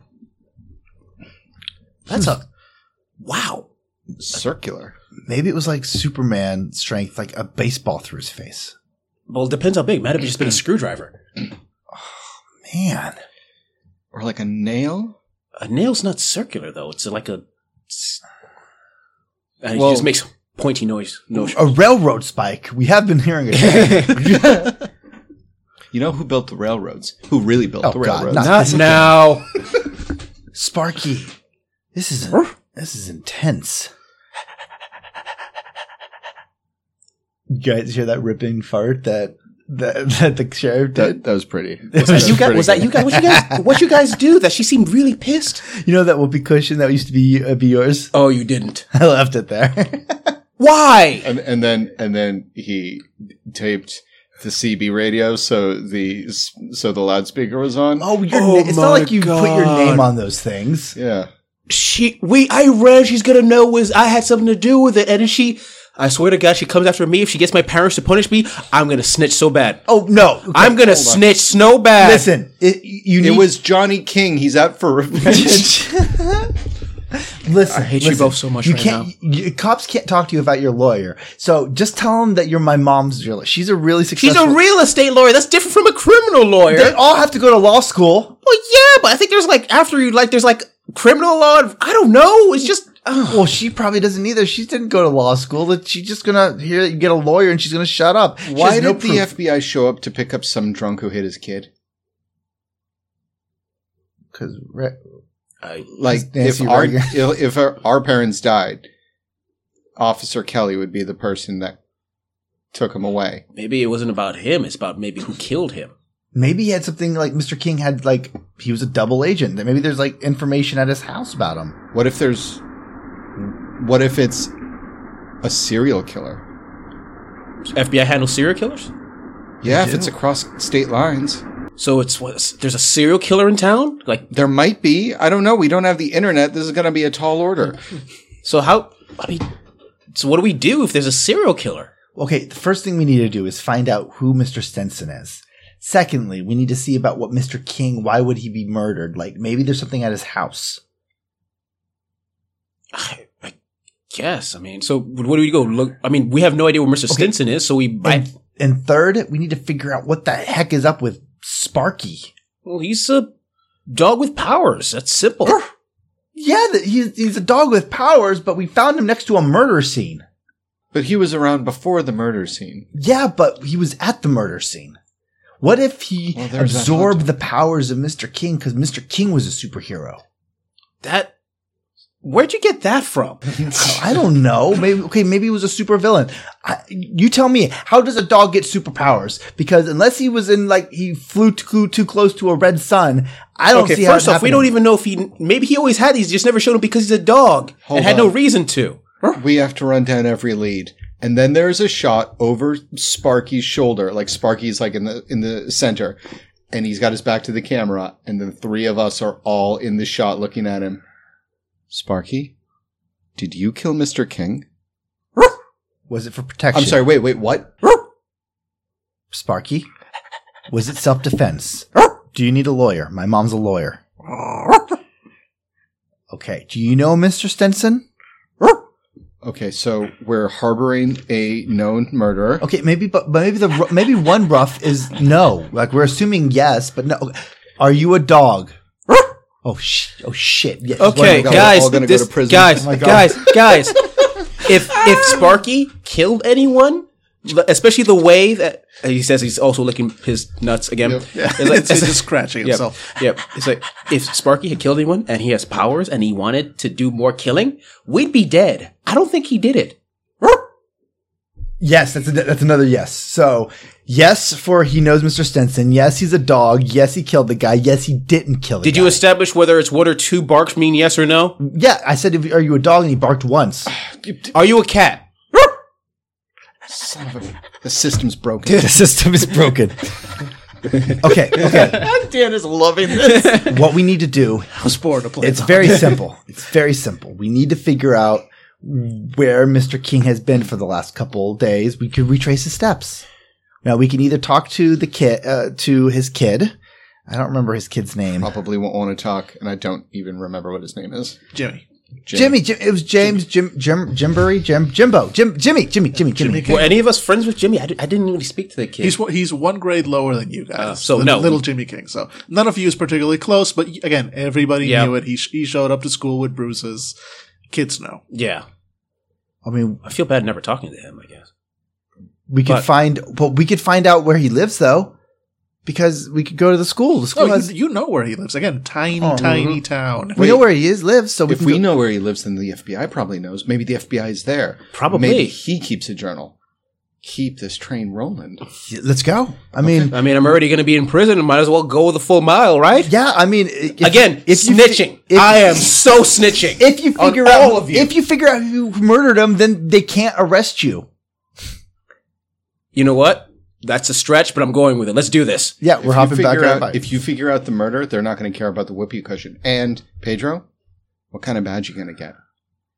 Yeah, FBI badge. you'll be. Yeah, That's Special Agent Tenderfoot. Oh, that's FBI. That's straight to Eagle Scout. yeah. That is definitely straight to Eagle Scout territory, or at least second class. That's worth risking getting thrown in the clink over. So let's go. Let's keep this train rolling. Yeah, and we bust out. All right. You head out towards the towards where little Jimmy King lives. So I am going to need you, however, because you are now hunted kids. Talented kids. There's a very angry sheriff riding around, and she's probably got a couple of her deputies looking out, again, in a very small town in which there are relatively few places to hide. So I'm going to need everybody to roll me a flight. Oh boy, this is going to be. That's great. unfortunate. That said, I am going to make it it's going to be a difficulty 6. That's as low as I can. You know what's fair. Can make it, because again, you have the full might of all 3 members of the the Carson Creek, Colorado police force. Top notch, folks. Yes. All right. Quick question. Can Sparky assist with any of our roles? No. Okay, cool, good. Okay. All right, so Sparky can flight. only take general actions and use their powers. difficulty 6. Difficulty 6 on this Which roll, I think yes. you automatically make because you have D10 and you already get a +1. So 6. yeah. All right, so that's 1 down. And we can spend points afterwards. You can spend points after if you want to. I make it. All right. Yeah, no, I'm going. If I spend So you have a all of 3, my you would have to points, I'll Spend give you on- one of mine. Yeah, You you can- can assist. Yes. Oh, we can can? assist. Yeah, this is not a momentary decision. Okay, You 3, are taking 4, your time. 5. Yeah. So there's a moment where we're crossing through some bushes, and there's a moment where I see a cop car crossing by with Detective Keller with her gun out, looking around. And as she turns in that direction, I jump off my bike and crash into Devin, and we crash into the bushes. Yep. Yes, and you're just barely managed to stay out of sight. All right. Let's do this. So you do eventually reach Jimmy King's house without being spotted by the police. And outside of the house, which is a relatively small, again, 1-story building, looking run down, the yard is overgrown. It does not look like a pleasant place to live. And parked out front is a large black car with tinted windows. I'm looking inside the windows from a distance with my X-ray glasses. You see nothing. There's nobody in there. These glasses are going to work out, guys. Okay, so that's So definitely. you said a black what? It is a large black car, like a Sedan? a large sedan. Got it. All right. So how do we do this? What time of day is it right now? It is verging on evening. The sun is setting within the next few minutes. So 7 o'clock by this point. yeah. Okay. I guess we go around back. All right. Yeah. Let's go around the back into the back, through the busted up gate. Yeah. All right. Right, I'll let you go around without forcing you to do another roll. And as you go around, you spot a curious sight. Out of one of the back windows is dangling half of a man, dressed in rags and looking very hairy and disheveled, and you can basically see the stink lines. And it looks like the wild man. He is coming out of the house, and as you see, he is moving. It's not just like dangling dead. He seems to be climbing out from one of the back windows, and he moves with a strange sort of grace. He for all that he looks like a crazy hobo man, he kind of like moves smoothly, almost bonelessly out, and as soon as he lands silently on the grass in the back of the house, he turns around, not having noticed you yet, and reaches up a hand, and you see the hand of a small boy coming out through the window and being pulled out, and you see it's Jimmy King being helped out of the window by apparently the wild man. What the hell? And behind you, Sparky kind of just like whines a little. Sparky, is he bad news? Guess that's a yes. I'm going to get my slingshot. All right. I'm pulling out my Swiss Army knife. I guess we should follow him. Yeah. Let's do that. Yeah. Maybe we can grab Jimmy when he's away or something. Yeah. We'll distract him. You talk to the wild man about like leadership. No, I'm not talking to the wild man. He is, what's the word, right? Wild man. Okay, well, at least you're okay. I'm already in trouble with the cops. I don't need to be in trouble with a crazy hobo. Oh, he's not crazy. He's just wild. Come on. We're losing him. Yeah, and while you guys are having this hushed discussion, the wild man has in fact helped Jimmy out, and Jimmy is looking around, scared and clinging to the wild man's hand, almost like desperately, and the two of them rush off into the woods. We follow. Yeah, we're following. Damn it. Woods, nighttime. Boo. It's going to be great. It's going to be great, guys. All right. That guy's not going to a hospital. So this one's going to be, I'm going to say it's going to be a brains roll to keep sort of like keep a track of where he's going. Difficulty for this is 4. I'm done. I'm fine. I used half. No, I could have used half, but yeah, I pass. Okay. Yeah, I'll do a half as well. Yep. All right, great. So you all managed to keep track. Normally, if it was only trying to track the wild man, you would have lost him already.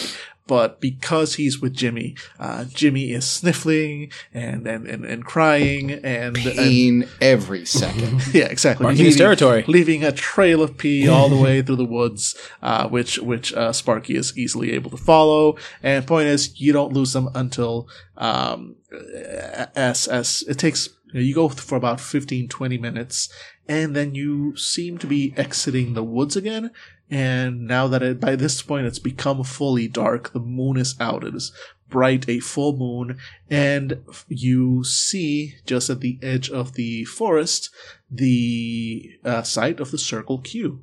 You seem to have gone around and come out around the woods behind the Circle Q, and the wild man is now pulling, but not necessarily yanking. It's just kind of like rushing little Jimmy as they go towards that cement area.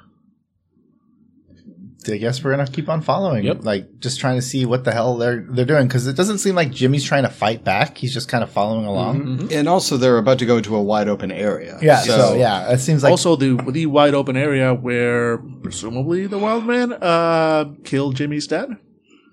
Correct. Yeah. we don't know it was the wild man. We still have no idea. Yeah. I'm pinning Jimmy on this one now. Yeah. I'm wrongfully assuming it's the wild man. I think it was the sheriff. All right. Could have been a deputy. I think it was Mr. Mahmood. Yeah. Mahmood. It was Mr. Mahmood. I hope to murderer. And yeah, they go up to the fence, and the wild man again helps Jimmy up over the fence, and he himself just one single leap goes over the fence, and they seem to be headed towards the center of that area where you guys saw the blood stain before. Oh no. Do you think he's going to kill Jimmy too? Can you think of another reason why they go to the same spot? But why would Jimmy be going with him? His dad just died. Maybe he's not in his right mind. We could call the sheriff. I mean, we would have to go inside. I hold up my walkie-talkie. I don't know. I mean, you might think it would work, but it is a child toy walkie-talkie. Right, yeah. They do not function on the CB ranges. You talk to her because she doesn't want to talk to me right now. We're gonna follow. Yeah, I try talking, but no, I follow you guys. You get nothing. Okay, yeah. Sorry, we just climb over. All right. Are you trying to climb over without being seen, or are you? Oh, I'm going under. Oh yeah, we're trying to be seen. Yeah, so you are trying to be seen? No, not trying to be seen. Okay, then this is definitely going to be a flight roll. Oh boy! And this is the Wild Man, and it is a wide open area. The moon is bright. There's going to be difficulty 8. There's the only way I could possibly survive is if I roll a d6 and spend a point. Unless you can come up with some other idea. You never have to make the rolls I tell you, but that means you have to come up with something else to do instead. I'm going to fail the roll. I need points. So I'm going to try to roll. I'm going to try to get over. I mean, roll it. Is there any? By the way, dice do explode. You didn't. I forgot to mention. Oh, that. they do. Oh, yeah, okay. I forgot to mention. None of you has rolled an exploding dice yet. I got a 1. Yeah, you do. Okay. All right. So 1 out of yeah. All right. So you get 2 points when you fail, right? Yeah, I do. I get 2 points. Right, so 1 for you. Oh wait, a 1 out of a D20? No, D8. Okay. Oh, okay. I'm gonna spend. I'm sorry. I was supposed to roll D10. I rolled D8, but whatever. I still got that one. I'm gonna use my prepared because I have a towel with me. Okay. Actually, no, that's 2 points. Never mind. Yeah. Okay. Then I'm gonna. I don't want to spend my final point on this. Roll. I'm just gonna roll. I mean, I already failed. Yeah. So you know what? Hell with it. I might get a 6. And I don't get a 6. I'm going to guess this counts as a snap action. Yeah, this is snap action. Yeah. Thank you. There you go. So all 3 of you fail. So you try and see. Yep. Can it be one of those things we all try to climb at once and we're doing well, and then suddenly, since it's an old gate, we hear. The gate itself falls, and as you fall to the ground, the Wild Man looks up. He is now standing precisely where the blood stain was, where Mr. King's body was found. And he's got Jimmy positioned right in front of it, and he was kind of kneeling down so he could be eye level with Jimmy. And as soon as the gate crashes, makes that noise, he looks up. His eyes are wide. In the moonlight, they look almost too big to be normal. And his expression seems to be one of fear, as he grabs Jimmy and kind of pulls him towards himself almost protectively. And you hear the sound of the front door to the Circle K opening. And in the distance, Mr. Mahmood's voice going, "Who's back there? Who's back there?" And starting to walk over. What do you do? Oh, and Sparky is just kind of like, he's like circling you guys nervously. He doesn't seem to know what to do, but he's there. Jimmy, get away from him. We think he killed your dad. He's going to eat you. What? I don't know. That seems right to me. Okay, I mean, I can't say no. Yeah. Now that would make it be unreliable. Yeah, we're hush whispering towards Jimmy to try to get him away from them. All the while, I stand up with my slingshot, ready to fire. Yeah. Mr. Mahmood, call the sheriff. You're calling out to Mr. Mahmood? Yeah. All right, got it. So yeah, all this is happening, and you see the Wild Man kind of like furrows his brow and starts to stand up, and he's pulling Jimmy kind of behind him, like putting himself between you guys and Jimmy. Jimmy is at this point, he's crying. He doesn't seem to be fully, he's a little kid. He's afraid. He's not quite sure what's happening, but he's clinging to the Wild Man like he takes comfort in this. Like, no, keep me safe, please. I don't know what's happening, but but you're like a train to me. You're solid and constantly moving forward. And loud. Just so loud. So Jimmy's he's clinging to the wild man, like he somehow considers him safe. And, as Pedro, as you call out to Mr. Mahmood, you hear his voice going like, what? Are those kids back there? And as he starts coming around the corner, you see that he's got a shotgun. He's like, who's back there? Oh, okay. This just escalated. Oh, wow. Okay. Jimmy, he might have killed your dad. Can you hear us? Jimmy's just like, I don't know what's okay. Wild man, you're kidnapping a kid. The wild man kind of just he looks around and he looks in the direction Mr. Mahmood is coming from, and he just shakes his head and lets out an almost animalistic growl and pulls Jimmy closer, and they both disappear. Run! And I won't make you guys roll again, but all four of you, including Sparky, who seems to be nonplussed being his dog, run back into the woods just as Mr. Mahmood finally makes his way back. We try something actually. Since what's that? Sure. As we say run, I say hold up, and I take hold of Sparky's collar, and I'm like, hold on, grab on. Sure. And I look towards Sparky and I say, follow that guy. Ooh. All right.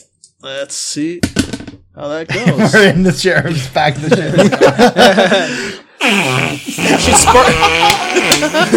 Sparky's a narc. Snarky. Sparky the Snarky. So you all grab onto Sparky's collar, and there is a moment of darkness, and then you kind of feel like you're catching your breath again, and you are all out deep in the, well, you don't know where you're at, but you're surrounded by trees in every direction. It is dark, and you kind of see the vague dark outline of some small structure, maybe a cabin or something, out beyond the trees. Maybe a hospital. No! Okay, guys, it's just a cabin in the woods. Nothing dangerous can happen here. Oh my god, he did it! Good girl! Good boy! Good. Clearly a boy. Clearly a boy. Yeah. He goes back to licking his nuts. And then he But licks Sparky me. does bark once. Loudly. Because he is so proud of himself. And that sound, definitely you hear. At first you hadn't heard it because you were still too confused, but the absence of sound is sudden and intense. You hadn't realized you were hearing the sound of rustling leaves and movement going in the direction of that building. As soon as Sparky barks, silence. This was a terrible idea. It was your idea. It was Devin's idea. Sparky, why did you? And Sparky is gone. Turn around and Sparky is gone as I play Sparky is good at hiding. Yes. So we turn around and Sparky's nowhere to be seen. Sparky! He's smarter than all of us combined. Son of a bitch, Sparky. This is what they usually He do. is, They really. lure people here alone and then they murder them. Yeah. Sparky is a... Oh my god. Yeah, Sparky is the hook. Yep. Sparky is in on this. He gets off on the murders. That's why he's been licking himself this entire time. Damn it. He couldn't even hold his excitement. So yeah, we spin around looking for Sparky and then realize there's no Sparky. And then we realize the only thing we see is the cabin. So we start making our way towards the cabin. Yep. Okay, shh, nice and quiet. Nice and quiet. Nice Through and 2 quiet. inches of dry leaves. Yeah. It's crunch. And Crunch. you start moving towards the cabin. You start moving towards the cabin, and you quickly stop as a dark figure steps into your way.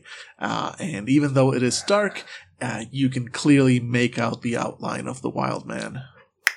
I take out my giant handle flashlight and shine it on him. And I have my slingshot ready to go. I've got my tiny ass pocket knife. Those are fucking nail clippers. Oh shit! I didn't switch it over. It's a file. My parents still don't trust me with a regular knife, okay? Yeah, he's only a scout. Shut up. And so you turn on the flashlight. You both, Devin turns on the backlight, the flashlight. Both Pedro and Billy bring out their weapons. You guys are ready. Weapons. Yeah, you guys are ready to face on the Wildman. He immediately covers those overly large eyes of his as soon as that flashlight is on his face. But before you can go further, little Jimmy runs out in front of him and goes like, No, leave him alone! Leave my dad alone! What? What? And he's like, he's my dad! Don't hurt him! Your dad's Mr. King and he died. No! And the wild man kind of like looks up from behind us and I was like, just, what are you kids doing out here? Well, we thought you were kidnapping Jimmy. No, you actually, you legit did kidnap Jimmy. Yeah. Lower the light a little bit. It's blinding him. I lower it. Just a little bit, but we can looks raise back. it any moment. And he like kind of like takes his arm. Our light-based powers are immense. And you do notice now, as the light moves away, that his eyes are almost reflective, like a cat's eyes in this darkness. And he's just like, just Jimmy, are these friends of yours? And Jimmy's like, I'm from school. Yeah. Yeah. I picked him second in kickball last year. He's welcome. Mr. Just look over you like, really? Okay. It wasn't a really good, it wasn't a strong team. Not much of a bench that year for kickball. I looked towards Jimmy and I was like, is this Mr. King? My name's Dad. You want to explain? And the wild man just looks around like, not here. Come. And he starts motioning to all of you to follow him towards the cabin. Screw it. This looks safe. Yeah, well, we don't have much of a choice, so I don't even know where we are right now. Sparky. And he just leaps out of some bushes. Our savior, thanks. Sparky stands up from a ghillie suit, throws it up. Yeah. Jesus, Sparky, you have a story. Sparky has seen things. Yeah. It wasn't a baptism. It was an exorcism. Okay. So yeah, we follow Sparky behind us. And as Sparky jumps out of the bushes, the wild man kind of like startles and looks at him and then goes, oh.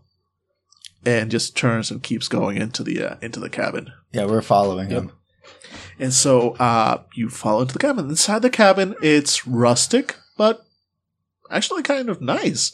Surprisingly clean, considering that the wild man himself looks like he is harboring an entire colony of ticks on various parts of his body. Just all of them. And but inside, it's nice. It's pleasant. He turns on a little lamp. There's no electricity, but he turns on a little flame lamp to give some light inside, and you see some rustic furniture, a bed in the corner, an old stove, an old fire stove, and he's just like motioning, like, "Come on, sit, all of you." Okay, but we have our flashlight ready, just so you know. This is a really nice couch. No, it's really not. It's made of people, probably. Yeah, we sit down on the people's faces. It's made for people. Yeah. And the wild man... We sit down on George. The wild man turns and looks at all of you and goes, what are your names? I'm Pedro. My dad says don't name the cattle before you eat it. It just makes it weird, so give him your name. I'm Billy. I'm Pedro. Johnny. Your name's not Johnny, Devin. Oh. I kind of wince as I realize what you're doing. Jeez. And the wild man kind of like nods to himself and goes quiet for a moment until little Jimmy comes up to him and kind of like holds his hand and goes, "It's okay, they're just kids like me, Dad." And the wild man kind of nods and goes, "Bitch, I'm 12. I ain't no kid." And the wild man goes, "How to explain? And he looks like it's taking him real effort to find the right words to say. And he's born, made, here, there. And he points in, you presume, possibly the direction of the Circle K where you guys were. You were made into Circle K? Under. A lab? Below. A lab. And he points A lab. at Pedro. Oh my! You're a science experiment. Oh my God! You're a And in the meantime, besides you, Sparky, you're a mutant, like an X-Man. You're an X-Man. X-Men aren't made, they're born. Well, I think some of them in the comics were made, right? No, you're thinking of like Spider-Man. Oh, Spider-Man! You're Spider-Man. Like, well, not exactly, because Spider-Man is more of an accident. And so we debate until he's like, yeah. But this guy just looks kind of confused between. But wait. If you're, and I point towards Sparky. Did you guys come from the same lab? Because he can do what you did. He did the teleportation thing. And Sparky, I'm going to give him this one for free, just disappears from one end of the couch and appears on the other. But inverted. All his organs are outside. Yeah. But Sparky's just as happy because the dog is like, yeah, you also all didn't notice that this happened to all of you as you teleport. It's like, oh, that explains so much. No, but he does do that little trick, and the wild man looks actually faintly surprised when this happens. And so, maybe,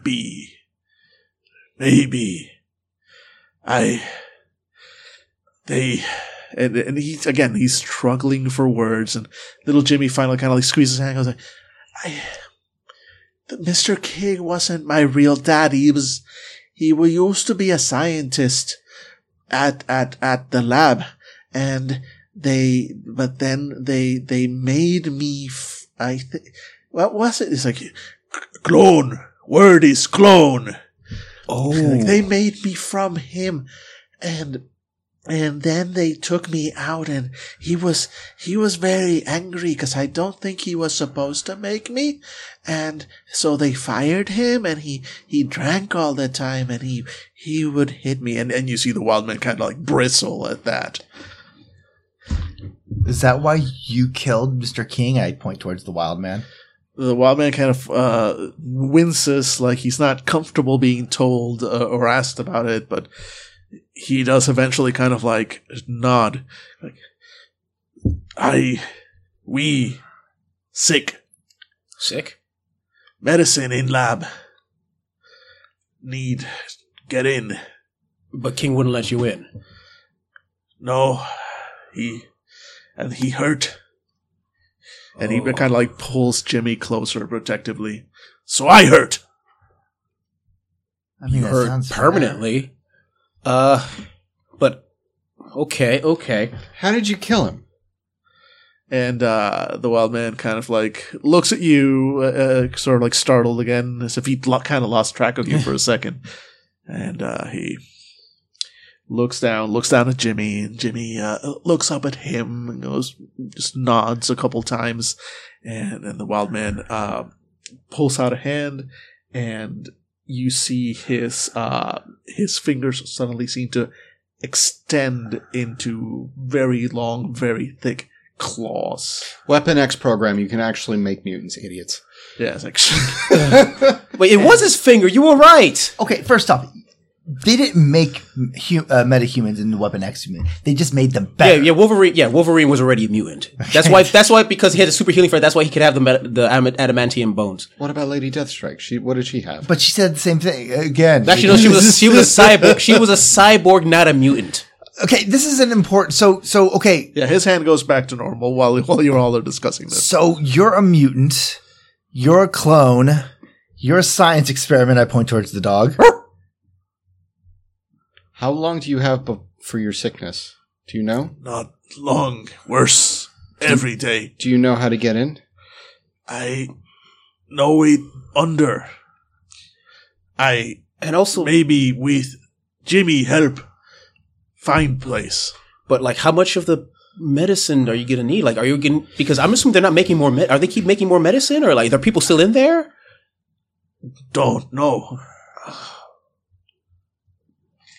That explains why the FBI is here. Yeah, or if maybe they're not even FBI. Maybe they're just government. Yeah, they're just the secret government. Let's just all say government whispered on 3. 1, 2, 3. Government. Okay. So you need the medicine from the lab. And we don't know how to get in. Do you think Mr. Mahmood would?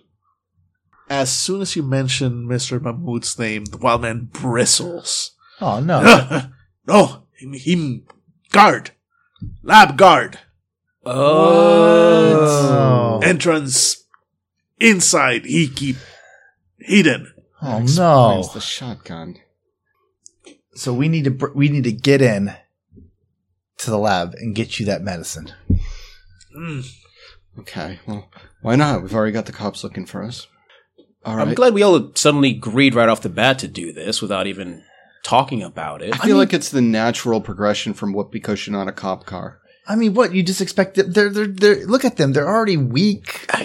He said he could barely, I mean, they weren't even sure they can get in the medicine. And then we made them teleport away. Wait, does that mean that Sparky, are you sick?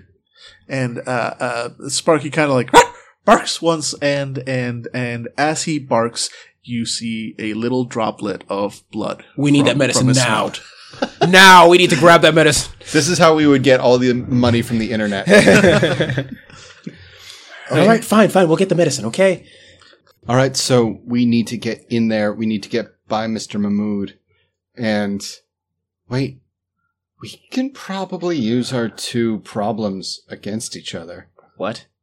Mr. Mahmood and Officer Kelly didn't seem to get along very well. Doesn't Mr. Mahmood sell the whoopee cushions that you used? That you totally used? Yeah, and not only that, but he kept on claiming that he wasn't in the. And I said he wasn't, but I can put in an anonymous tip that he was there that night. Actually, You can just call us yourself and just say like, I'm not using my name. I can call from a pay. I'll call from a payphone. Okay. Make sure you use a different voice, though. Hello, this is Pedro. Hey! First off, rude. It's like, all right, that's perfect. Not only do we save him from their sickness, not only do we distract the sheriff, but my name is in the clear. We should do this. And as you're saying all this, the wild man and Jimmy are kind of like watching you in various states of confusion, like trying to figure out, like, wait, where are we counting on a 12-year-old to solve our problem? Off in the distance, you start hearing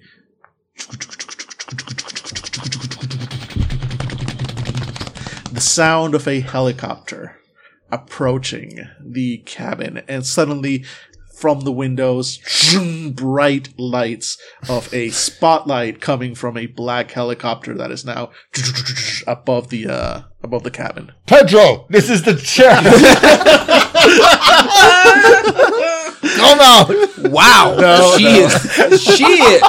Woo! She has a hunter's mind. Yeah, well, that would be hilarious. No, there is nothing. No, of course. All right, so let's. Yeah, this is not the sheriff. This is just a black helicopter is now hovering above the cabin, spotlight going down, and as you all look up in surprise and fear, the episode ends. And here's where we call it for the night. Nice. Yeah. All right. So, what's our question for the audience? First off, man. I love this game. If we want to talk about it, Yeah, I'm glad you guys were enjoying it so far.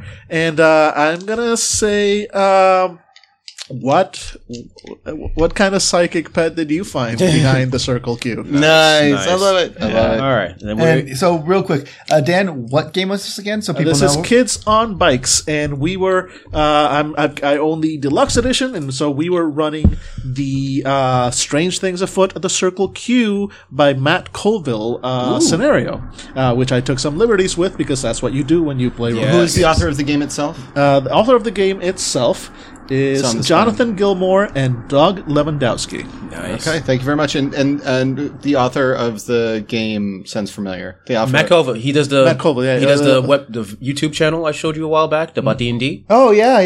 That's he wrote, good. he wrote the scenario. And I've read a bunch of his stuff already. He's fantastic. But Matt Colville. Yeah, Got it. Yeah. Yeah, so Cool. excellent work. I've been looking forward to running this for Fandible for a long time, and we finally got it. I'll just be glad that Matt Colville's name's getting out there in the role playing sphere a little bit more. Yeah, we're glad he's getting a little bit of attention. just a little bit. Yeah, you know, Boost the signal. Yeah.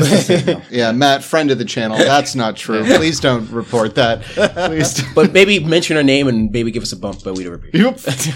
He won't because he doesn't even know we exist, which is true because he's better than us in every way. No, but his beard's a fan of ours. yes, it is. He has a fantastic beard. Okay. All right. And with that, thank you all for listening. Yeah, kids on bikes. Kids on Kids bikes. bikes. Hey guys, this is Dan, aka the bad boy of Fandible. I'm here to ask you guys for money, basically. We're here because we're doing this out of love. We're doing this, we've got shows. If you liked what you just heard, we probably have more just like it. If you didn't like what you just heard, we have way more that's not like it. We have so much stuff, and we've given it all out to you because we love you. We love you. We do it out of love. But guess what? Love don't pay the bills. If you go to patreon.com/Fandible and you donate a little sum for us, we might just have a little sum for you. If you can't, that's fine, because did I mention we love you? And you can go to Twitter, find Fandible there. You can go to Facebook, search for Fandible there. Listen, just search for Fandible. Whatever pops up, it's probably ours, and you should probably subscribe, like, link, share, etc. Do it, because we love you.